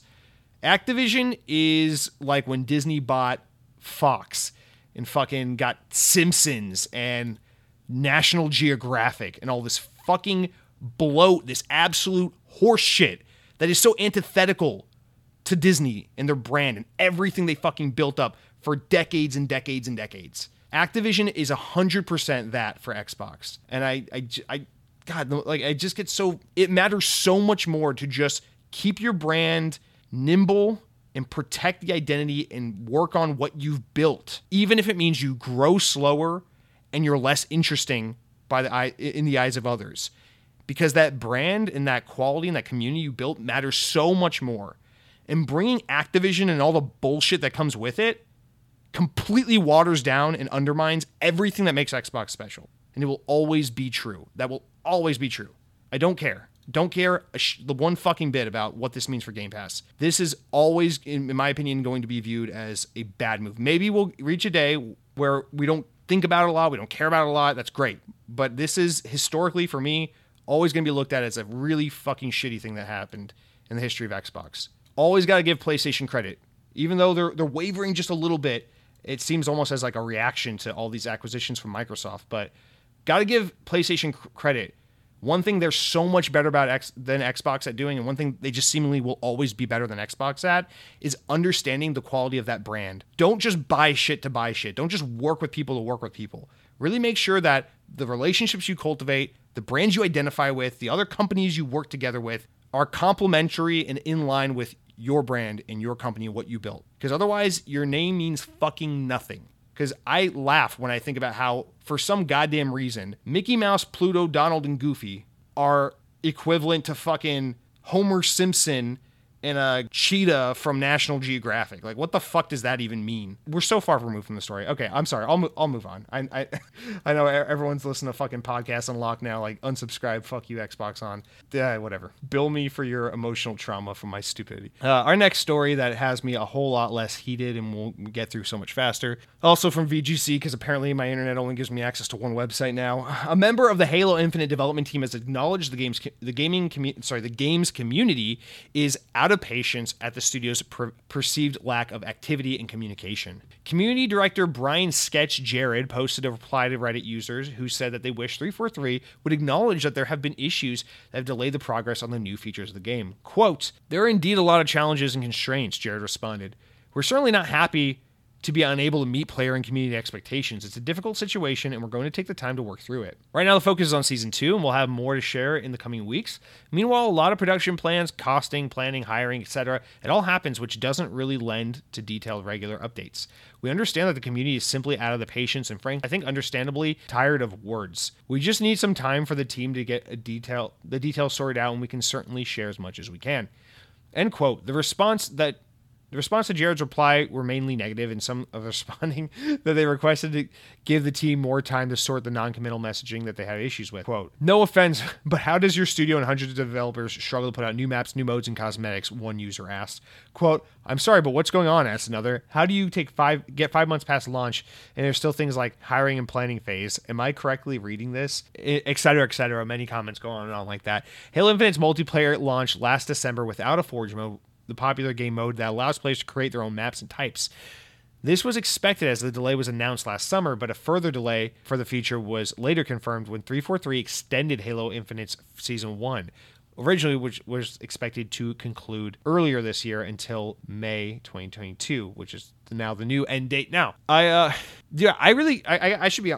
last story was just me ranting and pissing people off and just being overly negative. Let me say, in 343's defense, I greatly feel for the more permanent and community representative type figures of 343, like Sketch, the community director, because here's the thing is, to be in a role like Sketch's, you have to love Halo so much. You have to love your job so much. And I think the main core team, the team that have been at 343 for a long time, the team that have been communicating this whole time and have been full-time and had the privilege of being able to stay on the fucking team and not be contract work and be a permanent Halo team member in this capacity. I feel for them, because in order for you to be a person like that, you have to love what you're doing and you have to want the best for your game in this. And like, obviously, like, no one makes a game and hopes, boy, I hope it sucks, and that everyone, sorry, it's Gerard. I always call him Jared. It's Gerard.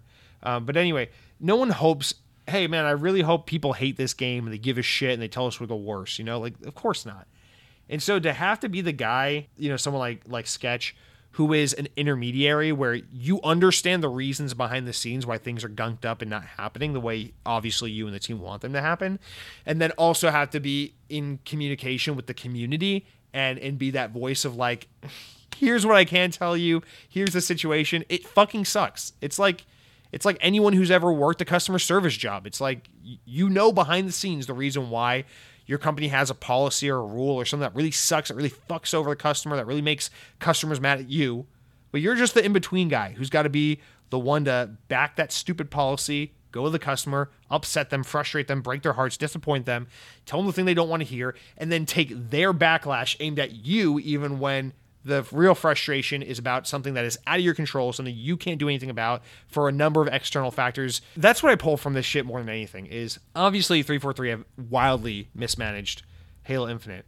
But I don't say that meaning 343 and only 343 fucked it up, fuck 343. I mean that as 343 fucked it up, and with our limited understanding as players and users and not creators and people who worked on this shit, excuse my Tron terms, we don't know what potential things happen from Microsoft on a higher level that trickled down and fucked over 343, right?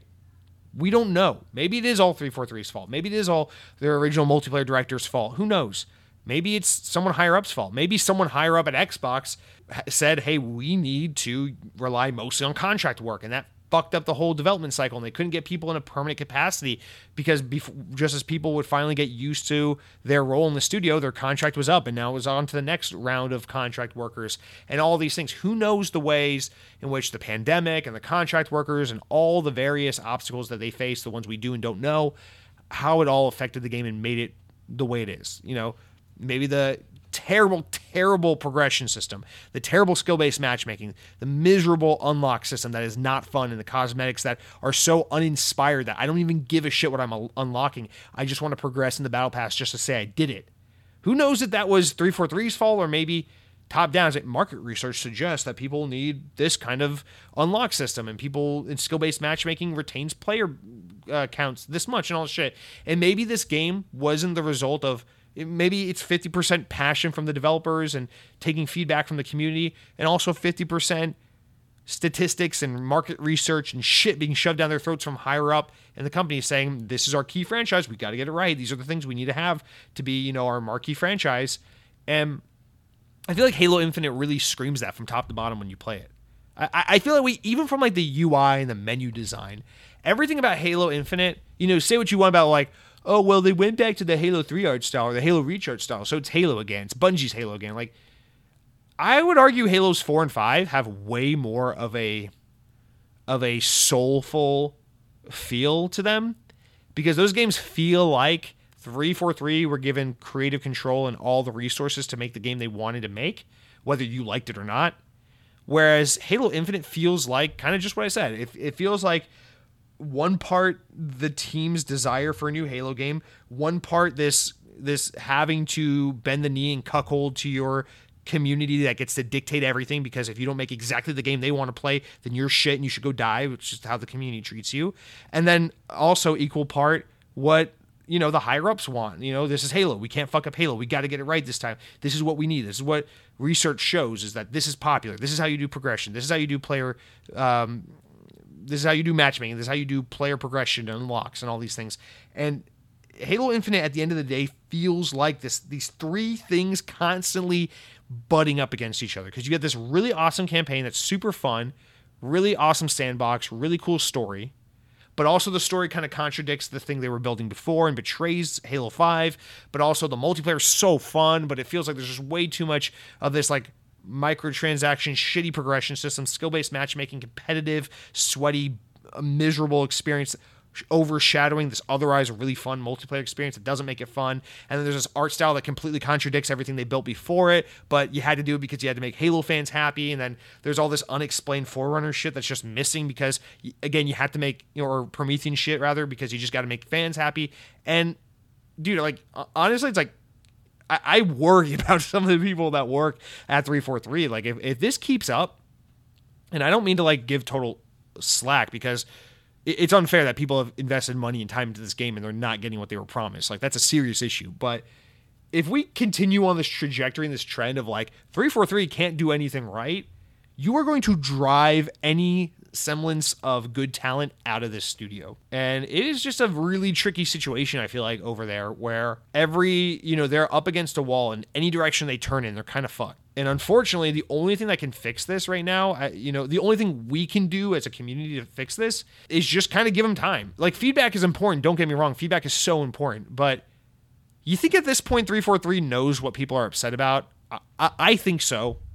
I don't think they need the 8 millionth person to tell them, fuck you, where's Forge? We need more playable maps. We need more modes. We need more guns. And of course, I'm very guilty of being one of these voices who just bitches and moans about this stuff. But like, you think 343 needs to know that at this point? Like, they know that. So at this point, it's got to be something out of their control is my only thought. And I kind of feel for them, because if you're someone like Sketch who's just so happy to be a part of this community and to represent this brand and to be in the position you're in, it's got to suck to be on this emotional roller coaster of like, we show off the game, people are excited. Then a few years later, we showed the gameplay and people were really disappointed. Then we got the delay and people were like, okay. And then we showed off the game again and people were really excited. Then we did the beta and people were really excited. Then we released the game and people were like, it's really good for a minute, and then everyone hated it. And then we tried to deliver more content in season 1. Everyone hated it more. And then this content got delayed because of other factors and people hate us more. And it's just this constant up and down, super up, super down emotional experience that I don't envy. Because there's, at this point, 343 knows what's wrong with the game. Clearly, these are serious, deep-rooted issues that we are not aware of. It cannot be just as simple as like 343 suck at developing a game. It's like, guys, we're waiting on the Kotaku, like Kotaku. You want to be fucking real video game journalists? Go find out what the fuck's happening at 343. Can you go figure out why the hell this team is so, despite being funded by one of the biggest companies of all fucking human existence, why they can't figure this shit out, why they can't get content out the door? You want to go do the investigative journalism and figure out what's going on there? Because if anything, like, that's the problem, is there's a huge disconnect with what's actually going on behind the scenes and what the audience knows. And at this point, we've gone just back and forth for so long about what's wrong with Halo, what they need to fix, what they could have done better. It's easy to just blue sky and brainstorm all day. But I think 343 knows what the problem is. And I think at this point, just constantly online harassing these people is not, I don't think it's going to lead to positive results. There's such a thing as too much, constructive feedback maybe in this case. But I'll leave it at that. Maybe that's not a popular take, but I know they know what needs to be done. And the fact that we're not there yet tells me that there are factors outside their control which are leading to this. So, all right, let's move at a faster clip because we're kind of stalling on these stories. Sorry, guys. I don't mean to make this a 5-hour episode. Next up, actually, perfect story because I don't give a shit about this story and there's not much to say, but Windows Central relays that E3 2022 has officially been canceled, or rather reportedly been canceled. It's not official, so I'm already getting the story wrong. Numerous media sources have stated that the ESA has failed to put together an online-only or in-person event at this time.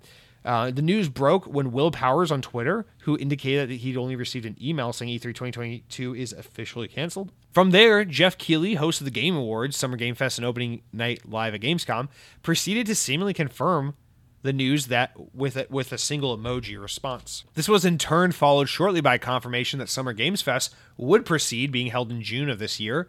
According to a report from IGN, the ESA intends to regroup and are attempting to hold an event next year in 2023. Now, months ago, the ESA confirmed that there would be no physical E3 event this year, instead the reason being over the spread of the Omicron variant. But now, with COVID mostly just not being a thing anymore, and, with an online event not coming to fruition, seemingly, it seems like there are other reasons as to why this is happening. Now, the ESA released a statement saying, "We remain incredibly excited about the future of E3. Look forward to announcing more details soon." No follow-up information was even given after that, or no public information was ever given as to what E3 Digital 2022 event could have even looked like. GamesBeat reporter Jeff Grubb noted via Twitter that the main reason for this turn of events appears to be that everyone is going with Jeff Keighley instead because he's actually competent. So after this news story, basically the ESA responded by saying, "Hey guys, just to confirm, E3 will be back in 2023. So what this does is basically confirms, yeah, E3 in all forms and facets is not happening this year. But what I want to focus on is, because we talked about it, the ESA is falling into obscurity. They're less and less relevant, less and less important. A lot of these publishers are starting to catch wind of like, hey, we can have our own event anytime we want, and that we can better control the message, better hog the spotlight when we want it, and also only have to focus on things we need to talk about and not just content for the sake of content. I'm looking at you, EA and Ubisoft, with your terrible press events. So I think we've seen a lot of that, and we've talked a lot about that over these past few years during COVID. But what I want to talk about here is the big thing, which is that Jeff Keighley, who actually used to work with the ESA and used to be an E3 host, has he had a falling out or split off from the ESA and with E3 a while back, a long time ago actually, and got really well known for his project, the Game Awards, which is considered to be basically the Oscars of the games industry at this point. It's pretty big event that's watched by millions and millions of people. Crazy numbers of people tune in for that show every year. He's also making a lot of leeway with this new show he does every summer, seemingly, which is this Summer Games Fest, which he did last year. Basically an E3-esque digital replacement. And according to this reporting, it seems like a lot of publishers and developers want to work with Keighley on this event. And I can't blame them, because even before COVID, the ESA and E3 were only falling into, not obscurity, but were only decreasing more and more in attendance and in relevancy. And then you see, conversely to that, or in comparison to that, the Game Awards every December has only been growing and growing exponentially. And when you look at that, and you're a publisher or a developer trying to get news out and trying to get publicity on your product that you're trying to announce, you go with the thing that gets the views. And it looks like E3 is out, and Summer Game Fest is what's grabbing attention. And so, yeah, maybe the ESA will come back next year. Maybe they'll try to make it happen. Sure. I'll tell you this much. Even if they have every intention of it coming back next year, they're fucked if the big publishers don't want to work with them. If they say, nah, we'll skip a early June 2023 E3 in favor of a mid to late June Game Award or Summer Game Fest instead, that's going to be really, really, really detrimental to the ESA. In fact, we already said last year and the year before that, ESA is not going to be around much longer. E3 is not going to be around much longer. I think this is the final nail in the coffin. They say they'll be back next year. I will be shocked if that's the case, personally. But obviously, as someone who grew up watching E3 and always dreamed of going, this is, of course, sad to see.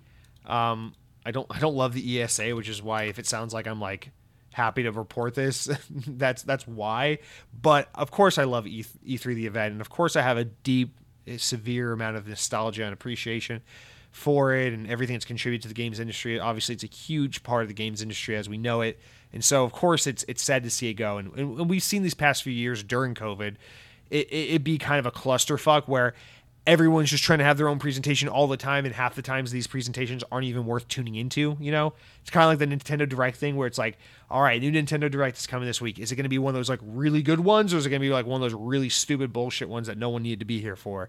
And we're seeing that all over the place from every key player, because that's what happens when there's no singular event to tie it all together. But it seems like with the way Summer Games Fest is going, that could be the event to kind of bring things back to one big event. But this time there's no room for E3 to be there, unfortunately. So RIP. Let me know what you guys think about that. I remain pretty confident that E3 is gone, but I'd be happy to know why you guys disagree with that if you do. All right, you thought I was done being frustrated. I'm gonna try not to be super frustrated about this, because this is the story, the ongoing story in the news that seemingly no one no one gives a shit about. So it's like whatever. What is the matter? We don't care about anything, right?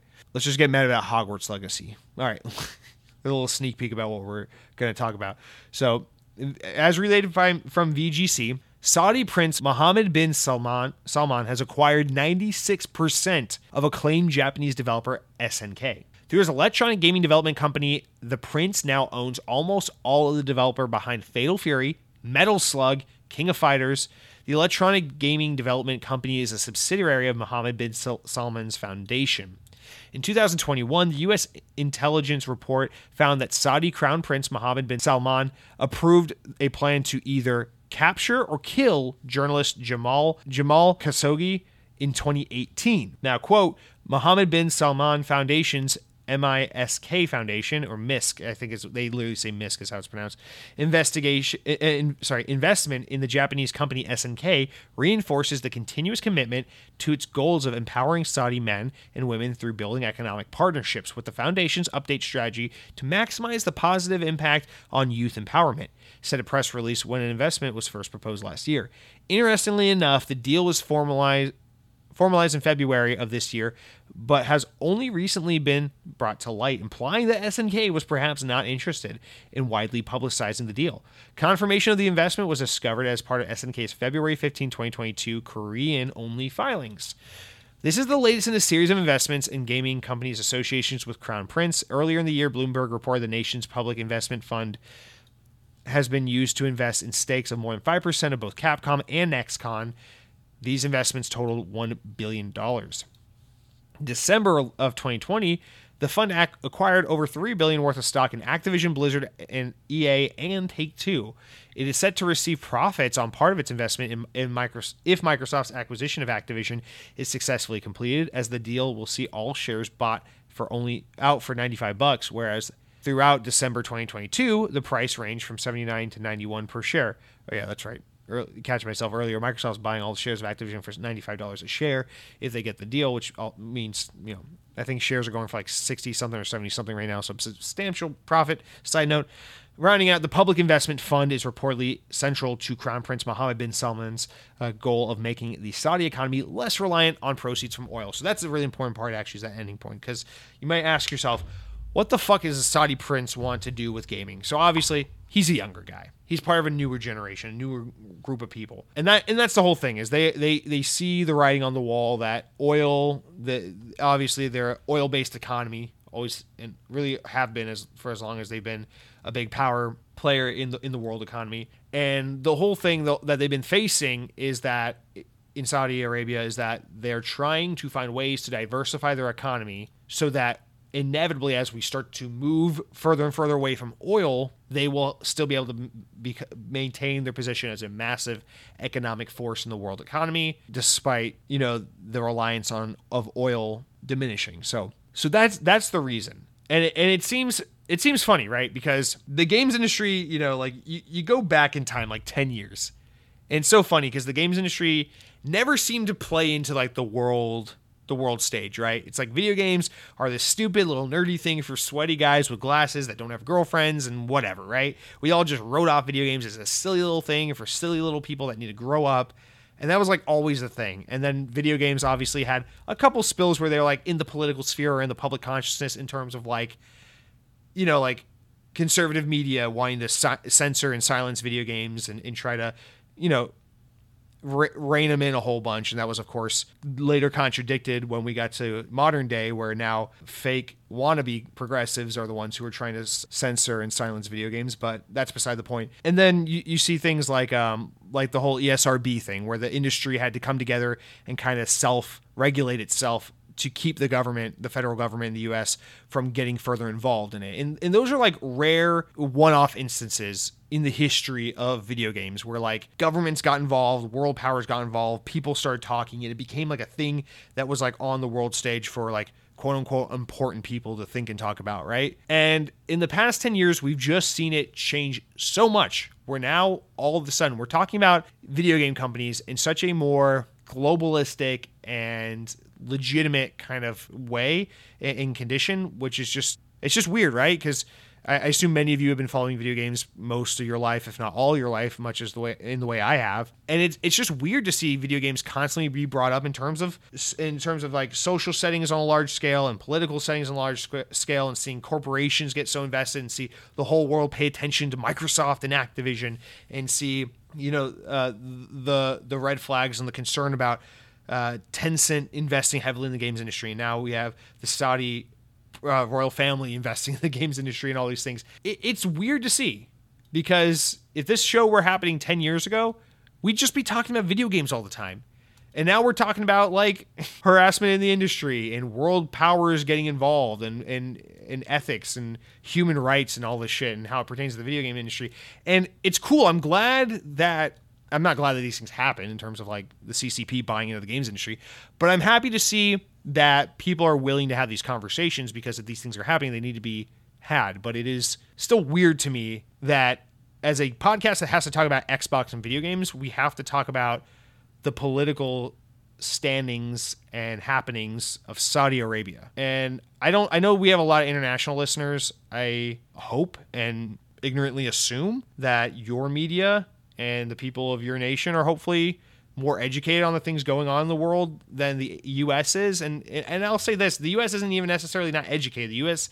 is just absurdly indifferent to this shit for whatever reason. And generally the consensus on this is people don't pay attention to the shit happening in Saudi Arabia and Yemen because people don't give a shit about war when it's brown people on brown people. But, Ukraine versus Russia. Oh, let's boycott Russia. Ooh, so bad. It's like, okay, well, I don't know if you know this, but Saudi Arabia is like genociding Yemen right now, and the U.S. are like butt buddies with them. So like that's a fucking problem. Okay, first of all, our fucking government that Phil Spencer's talks out of both sides of their mouth all the time is out here like condemning Russia in like butt fucking Saudi Arabia because oil and because money and because power and because fuck human rights.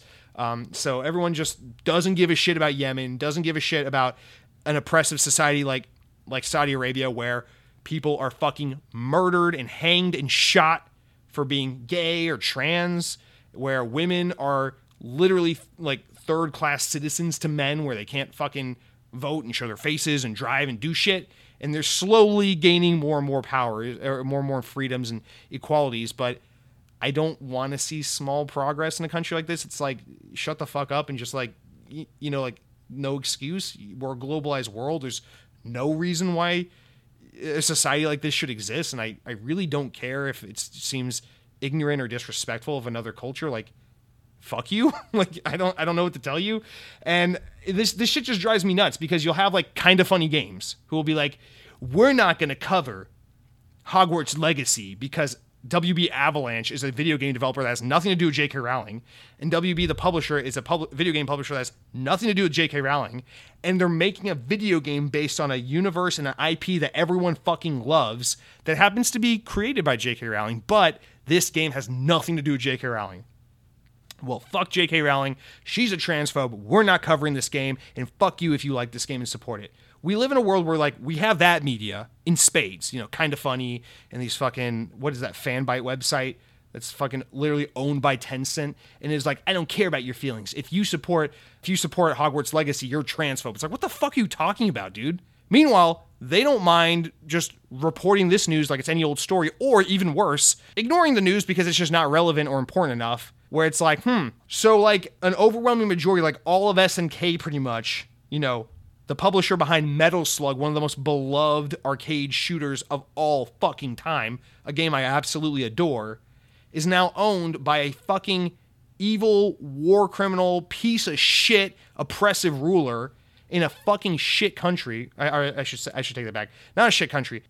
By a shit political power over a country of what I assume are otherwise great people who are oppressed by their fucking shit government. And the games industry and the games media are just like, meh, don't really care. It's the same thing with Tencent. It's like Tencent has like a quarter or more of their staff card-carrying CCP members, people who fucking imprison Uyghur Muslims, put them in concentration camps, neuter women, kill gay people, denounce fucking Taiwan as a goddamn country. Like, in the games media, it's just like, I don't care. And then it's like, oh guys, look, white people being killed in Europe, and everyone's like, oh my god, oh man, let's stop doing business in Russia. Oh, no more business in Russia. It's like, yeah, Ukraine matters. Don't get me fucking wrong, but like, come on, guys.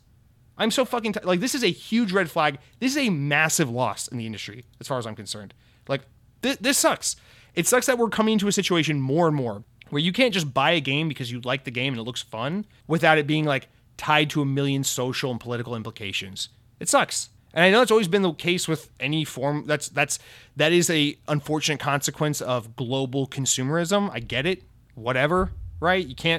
You're not a bad person for buying an iPhone, but if you buy an iPhone, just know it was made with slave labor that the US government sanctions, that the Chinese government sanctions, that Apple is okay with, even though Apple really wants you to think they love gay people and that they're fighting for women's rights in Texas and all this shit, but they use slave labor to make your iPhone. It's like, obviously, there has to be this level of dissonance, and the consumer can't be fully responsible in order for this system to work because, unfortunately, it is so fucked that you, as an individual consumer, can't do anything about it. There's really nothing you alone can do.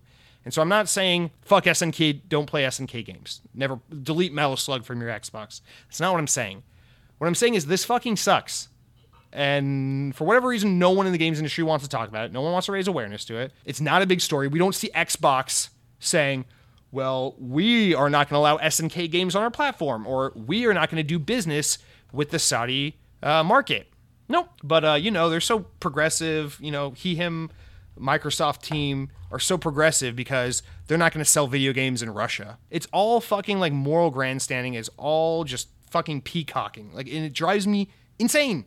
Absolutely insane. And I hate that this has to be such a political episode. I know people don't want to hear it, but like, again, like, to give myself an out and an excuse here, I don't make the news. I wish the news this week were like, hey, Gears of War 6 was announced and it looks fucking awesome. And also the Xbox Series Elite 3 controller is coming out and it's awesome. And also those overpriced $200 memory cards for your Xbox, they're 50% off this week. And also Minecraft has a new update that lets you blast the Numa Numa dance on Twitch streams without getting copyright struck. I wish that was the news this week. I wish we could talk about that. But I literally, the premise of this podcast is I pull stories that are happening in the world of Xbox, I read them and interpret them to you, and then we talk about fast food and goof around in the comment section for 20 minutes. And like, I'm sorry if this is a shitty, unfortunate podcast to listen to this week, but like, this is the world of Xbox. This is the world of video games. Welcome. And I don't mean to be all doom and gloom, like they're all woe is me, like the thing you love and you seek out and to enjoy, and it's your hobby. It's your escape from all the bullshit and the mundane and the stress of the real world. Your thing that you look for as a comfort is evil, and you're evil for supporting it, and everything is broken and evil and terrible. Like that's not what I mean to paint here. Like, video games are awesome. The video game industry is really cool. There's a lot of great people. There's a lot of great things happening. But unfortunately, this is also a part of it, and it's not a great part. And we have to talk about it because this shit happens, and Kind of Funny Games only wants to talk about how J.K. Rowling is so evil because she's transphobic, and apparently that's Avalanche Software's problem too. Whatever. All right. Well, let me just take a look. All right. I can confirm as we get through these last few stories, there are no more political stories, guys. It is all strictly about video games from here on out. Thank God. In fact, here's a great positive news story, something really exciting, really cool for Xbox fans. Guys, you ready for it? VGC relays that a remake of Max Payne and a remake of Max Payne 2 are currently in development at Remedy. The team has confirmed. The games will be sold together in a single pack and will be released on Xbox Series X and S as well as PC. Both games will be using Remedy's Northlight game engine, their current engine that they use to make Control, and Quantum Break that looks and runs beautiful, and they even made the campaigns for Crossfire X in them, so be excited about that and go play Crossfire X. The games are currently in the concept developmental stage, which means they prematurely announced these titles so fucking early, but hey, suggesting a release is some time away. So hey, Remedy developed the first two Max Payne games, which were released in 2001 and 2003 respectively. The games were praised at the time for having groundbreaking visual effects that constipated photorealistic Max Payne face that everyone knows, including the use of slow motion bullet time effects similar to the ones seen in the Matrix movies. Remedy sold the rights to the Max Payne franchise to Rockstar Games' parent company Take-Two in 2002 for $34 million. Max Payne remakes have been made possible then due to an agreement between Remedy and Rockstar, which is allowing this to happen. Rockstar will fund the remakes and the development budget of the remakes and will be in line with typical Remedy AAA game productions. And once Rockstar recoups its development, marketing, and other costs, Remedy has an opportunity to earn royalties from subsequent game sales. Quote, "We were thrilled when our longtime friends at Remedy approached us about remaking the original Max Payne games," Rockstar founder Sam Houser said in a statement. Blah, blah, blah, blah. So this is, let's be positive for a second. This is really exciting news. Max Payne 1 and 2, obviously the games put Remedy on the map, made them who they are today. Everyone loves Max Payne. I'm really excited about this because I've never played Max Payne 2 actually. And every time I try to go back and play Max Payne 1 and 2 on Steam on my computer, I am reminded that they hold up fine. I just don't prefer to play them. And so knowing we're going to get a ground-up remake for them, oh, that's so exciting. I prefer this over an Alan Wake sequel or an Alan Wake remake any day. This makes me so excited. You have no idea. I think this is actually cooler than even Control 2. I don't know what it is, but I feel like Max Payne... I would say Max Payne and Quantum Break are probably my two favorite Remedy games.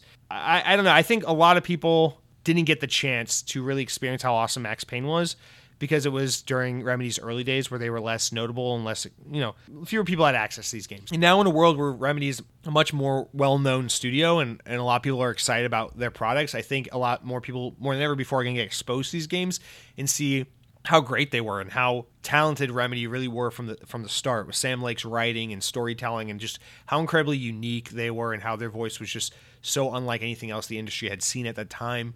And I look forward to this. I'm really excited, and obviously we're very far away from getting these, so no even release window in sight, because I bet there's nothing developed here. I bet they have a handshake agreement and a concept down. You know, what engine they're going to work in, how they're going to sell and release them, what platforms they're targeting. That's it, right? But now to be, I won't say negative, I'll say slightly dubious of the situation. It's really cool that Rockstar's willing to work with them and give them an opportunity to do these games, despite the fact that Rockstar owns the rights to Max Payne now. But the fact that Remedy has announced their like millionth project since they last released a game is kind of concerning, because we got Control in 2019, right?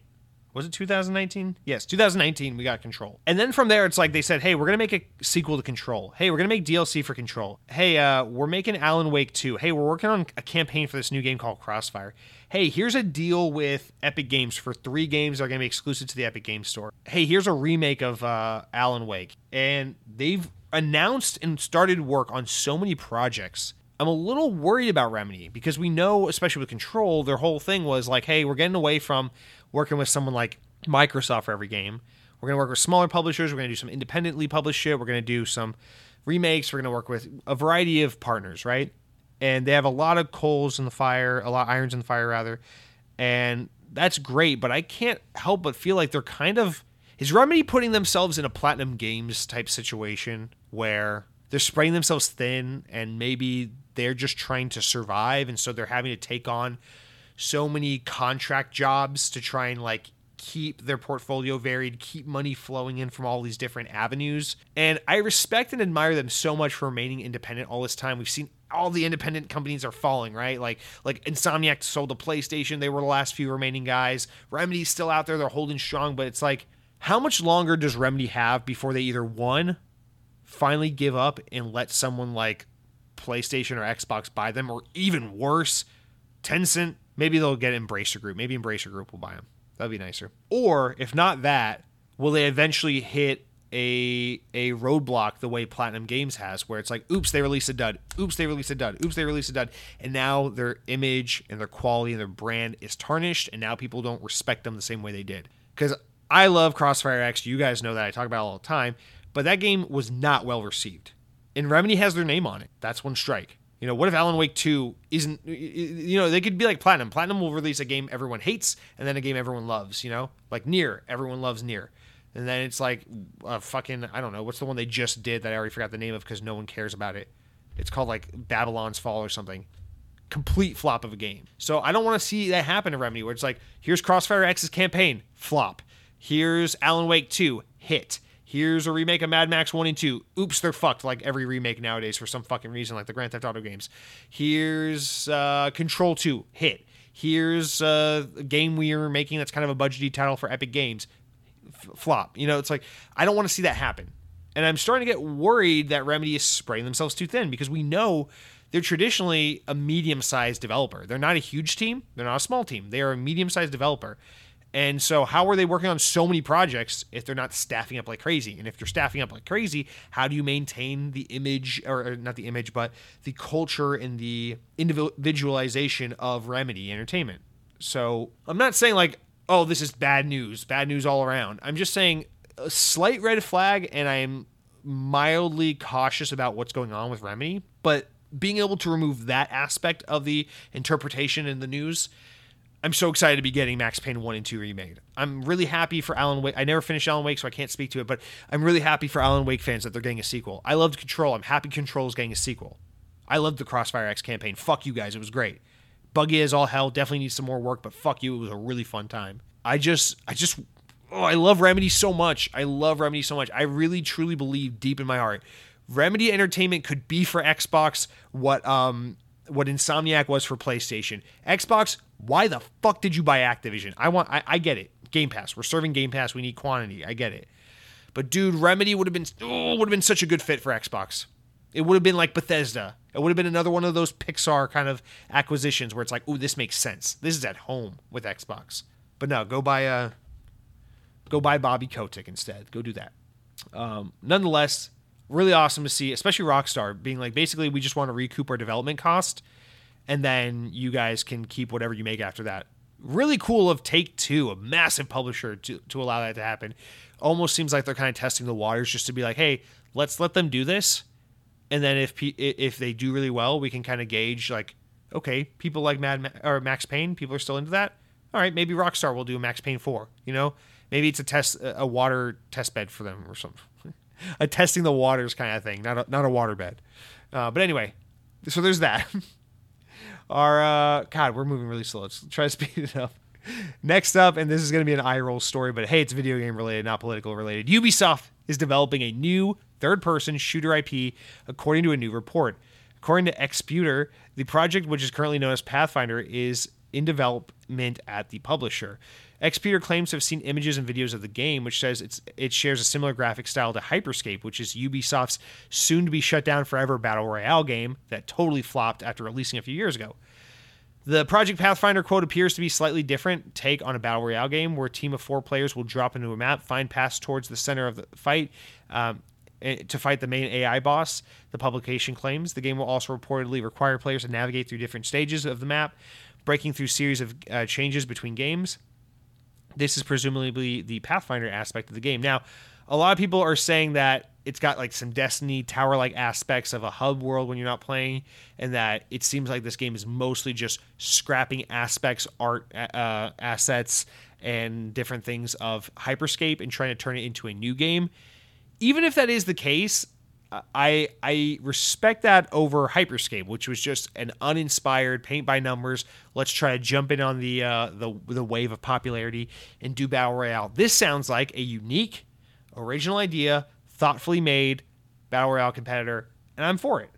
Ubisoft is taking a lot of shit right now for NFTs, for just making all their games the same fucking game, for just doing all this anti-consumer shit and all this bandwagony shit instead of really creative original shit.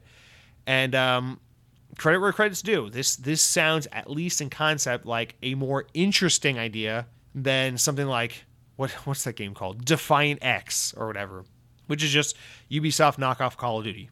So we'll see. Apparently, obviously Hyperscape completely bombed. It was out for like maybe 2 years, but hopefully they're able to rework a lot of the assets that they had and make it into something unique and original, although I'm not holding my breath because Ubisoft seems to be rather hit or miss. Far Cry 6, the latest, whatever that Viking Assassin's Creed game was, apparently, really good games. But everything they're doing with like Ghost Recon and NFTs and all these like one-off little multiplayer free-to-game shit, play games and all that shit, just what are you doing, Ubisoft? All right. Our penultimate story before we wrap up. Windows Central reports that accompanying the news that Unreal Engine 5 is now available for all developers, Epic Games has closed a State of Unreal stream by having Tomb Raider developer Crystal Dynamics make a special announcement. The next Tomb Raider game is in development with Unreal Engine 5, Crystal Dynamics has confirmed. The news follows a recent industry trend of games being announced fairly early on in order to recruit the project's development cycle. Epic Games recently announced a partnership with CD Projekt Red, confirming that the next Witcher game will also be using Unreal 5, eschewing CD Projekt Red's proprietary Red Engine technology. The last Tomb Raider game that was released was Shadow of the Tomb Raider in 2018, with development of Crystal Dynamics' Western studio Eidos Montreal. Crystal Dynamics led the development of the 2013 reboot of Tomb Raider, as well as the 2015 sequel, Rise of the Tomb Raider, which was a fucking awesome game. In 2020, Crystal Dynamics released Marvel's Avengers with mixed commercial and critical success. The team also currently is aiding Xbox Studio The Initiative in the development of Perfect Dark Reboot, which is also using the Unreal Engine, but I think that's using Unreal Engine 4 if I'm not mistaken. And then initially what was announced was that the director of the PlayStation open world zombie game that came out a few years ago, Days Gone, Jeff Ross, who in a whole famous PlayStation thing that happened in recent months, left the developer Sony Bend that made the game Days Gone. He has since gone on to join Crystal Dynamics in part of the reboot of the new Tomb Raider game. So that's actually pretty notable acquisition. He's a very talented, long-standing game dev, really big talent on this project. So this is interesting because Crystal Dynamics is another team that's a little bit of a mess. They were forced into this almost like BioWare situation of like, hey, you guys make this one type of game, now go make Anthem. They're like, hey, you guys make these really good Tomb Raider games, now go make destiny for Avengers. And I know people really like the Avengers game. A lot of people say it was a really fun game, despite criticism that was levied towards the product. But what a lot of people tend to agree on unanimously is that ultimately it just wasn't. It wasn't a game that felt within the wheelhouse of Crystal Dynamics. Now, of course, I can't speak to this because I have not played Avengers yet, but this seems to be a pretty highly agreed upon interpretation. And it's interesting to see that after all the back and forth, the up and down that came with Avengers, it's like, well, what's next for the team? We're going back to Tomb Raider. And they've been selling such a whirlwind of an adventure because it was like, okay, we did Avengers, and now we have a team that supports post-launch content, but that game did not take off the way we thought it would, so we need to move on to the next thing. So in the intermediary, we'll have this team that's waiting for the next project work with Xbox at their all over the place, complete mess of a studio, The Initiative, and whatever the hell they're doing, Perfect Dark. And then you take that team from there, and it's like, okay, well, what's the next project? And they're like, okay, it's Tomb Raider. But now it's like, well, where's Crystal Dynamics? Because we know what's happening. Talent in the games industry is really hard to get right now. Everyone's being gobbled up for a lot of fucking money. A lot of studios cannot compete with the price of talent right now. It's hard to get developers.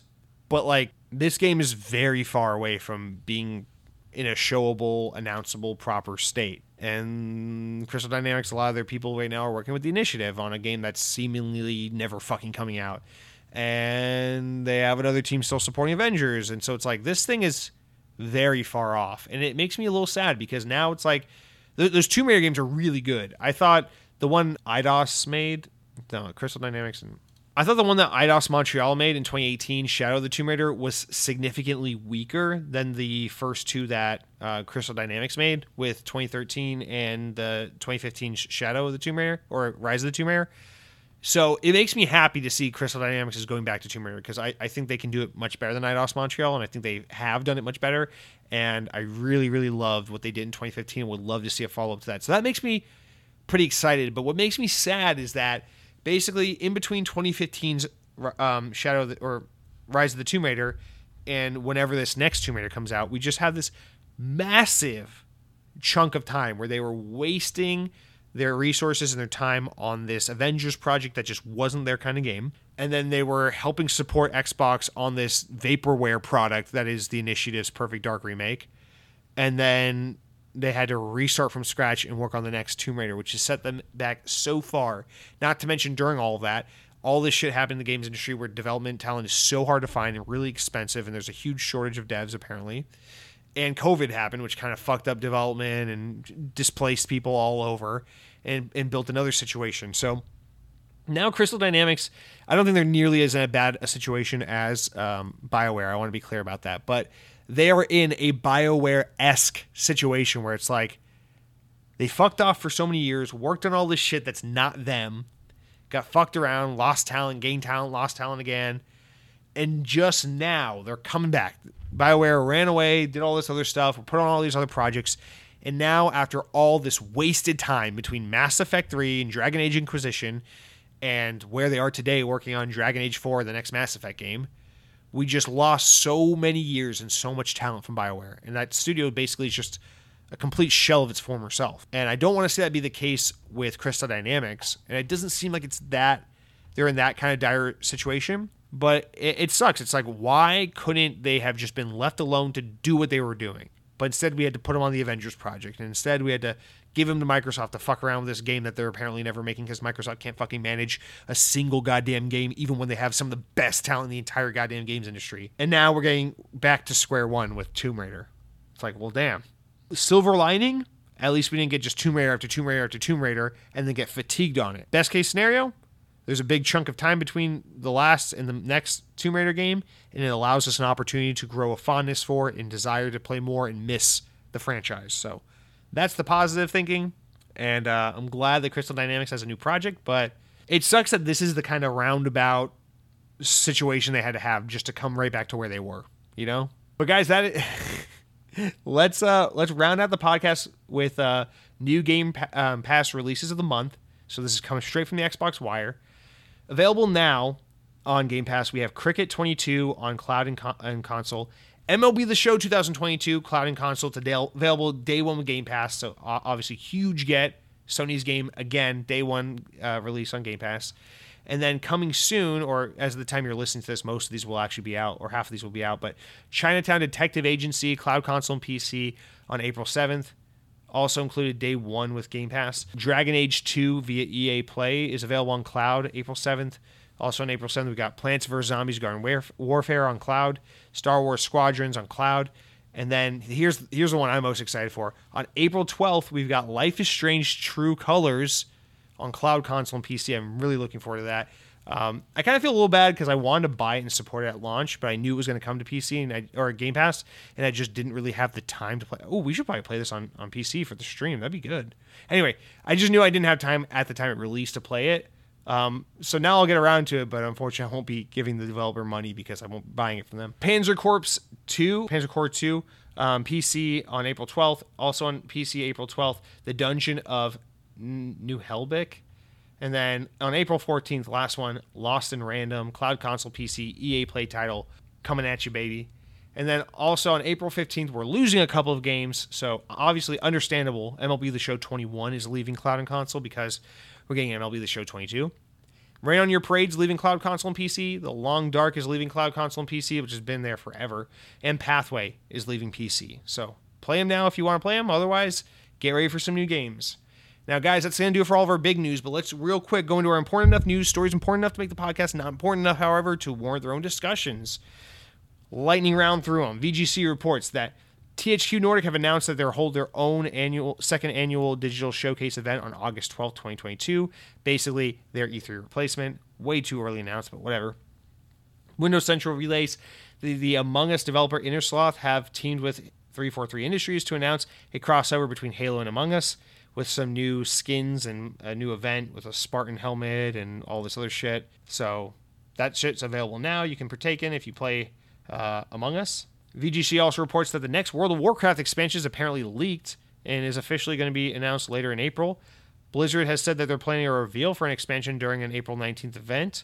But I don't know if that technically counts. You know, they might be Xbox owned. It's PC, but it's not Xbox. I don't know if that news counts, but I felt like it was relevant. VGC also relays that Xbox have announced this is interesting, Kickstart Your Career, a new mentoring program aimed at young people looking to pursue a career in gaming. I guess Xbox is looking for some child labor with all the development shortage. Haha. Leaders across Xbox will serve as mentors on the project, which will include virtual coaching sessions. Among the mentorships and programs are Xbox Social Marketing Manager Haley Heller, Xbox Creative Manager Mi Koshimizu, Everwild Executive Producer Luis O'Connor, and the Coalition Producer Vanessa Nyarko. Those interested in the program can register now. The deadline for registration is April 17th, so get to it, you bitches. Now, Windows Central relays that the next Monkey Island adventure game is officially in development. Devolver Digital has announced Return to Monkey Island, a game being developed by Terrible Toy Box in collaboration with Lucasfilm Games, Disney Games publishing arm, that partners with developers on various titles. Notably, the series director, Ron Gilbert, is returning to direct Return to Monkey Island, which is a huge get for fans of the game. Of course, has a really hardcore, say like underground kind of following for an older title. Now, Return to Monkey Island is currently slated to arrive at some point later in the year, though no exact release date has been announced. They haven't even announced platforms yet, but you can assume Xbox, definitely PC. VGC relays that Sega and 2 Point Studios have announced that 2 Point Campus has been delayed and will now release on August 9th instead of May 17th. And finally, VGC relays that Rockstar will release the physical version of the Grand Theft Auto 5 Xbox Series X version on April 12th. That's the physical version. Digital version is already available now, so don't ask me what's going on. Now, guys, this week we're actually going to skip the new game releases because really the only notable one is MLB The Show 22, and because this show is going on very long, so I want to nip it in the bud, end it now while we can. But it is a new month, so let's go over the new games with gold for April. Surprise, surprise, it's pretty disappointing, but there's some notable stuff. Another Site is available all month long, so you can download that. I've never heard of that, but there's a cat on the box, so I'm going to probably try it. Hue is available from April 16th to May 15th. I remember when this game came out. I think it was in 2014. I remember people were really excited about this little indie game. They said it's cool because it has like a colorblind mode, which was novel at the time. Outpost Koloki X is some game that was for 360 that I never knew about. It's available April 1st through 15th. And then finally, MX vs. ATV Alive is available April 16th through the 30th, which is one of the later MX vs. ATV games. I didn't know these things were still around, but damn, are they fun, so that's pretty cool. Make sure you download those games. But guys, that is it for our show. Now, I apologize. Maybe it was a little not your taste this week with all the political upheaval, complaining about shit stuff. Again, I work with the news I'm given. I don't make the news. I really wish we could have talked this week about how Phil Spencer is actually, went to a game jam over the weekend, came up with a new concept for a game, and now the initiative is going to take it and make a AAA rendition out of it, even though it's a game apparently about a Master Chef Junior who wants to be a Pokemon master, but instead of catching Pokemon, he wants to catch eggs. So he can make delicious omelets out of all the various Pokemon. And so you got to go around trying to get Rattata, Pikachu, and Charmander eggs and trying to make little Pokemon omelets out of them. It's a whole thing, but that's not what was in the news, so that's not what we get to talk about. So guys, I'll round out by saying this. Appreciate it as always. If you have any feedback for how the show could be better, feel free to write in, leave a comment, leave a rating on iTunes or Spotify. Leave me your feedback. It's the only way I know how to make the show better or what you think of it. Appreciate your support as always, guys. Be sure to follow me on Twitter if you want to interact that way, at Jesse DeRosa. Follow the Xbox On podcast on your favorite podcast service or on YouTube. And then follow me on YouTube and Twitch for fun videos and for streams on Monday nights at Lightning McStream. Now, new YouTube video. I swear to God it's in the works. I swear to God it's about Elden Ring. Just I don't know what's happening with me in free time right now. I need to cut myself off from society and just make it happen. But thank you for allowing me to make excuses for myself. Thank you for supporting the show and listening. As always, guys, appreciate you so much. Take care, be safe, have a wonderful week, and until next time, power your dreams.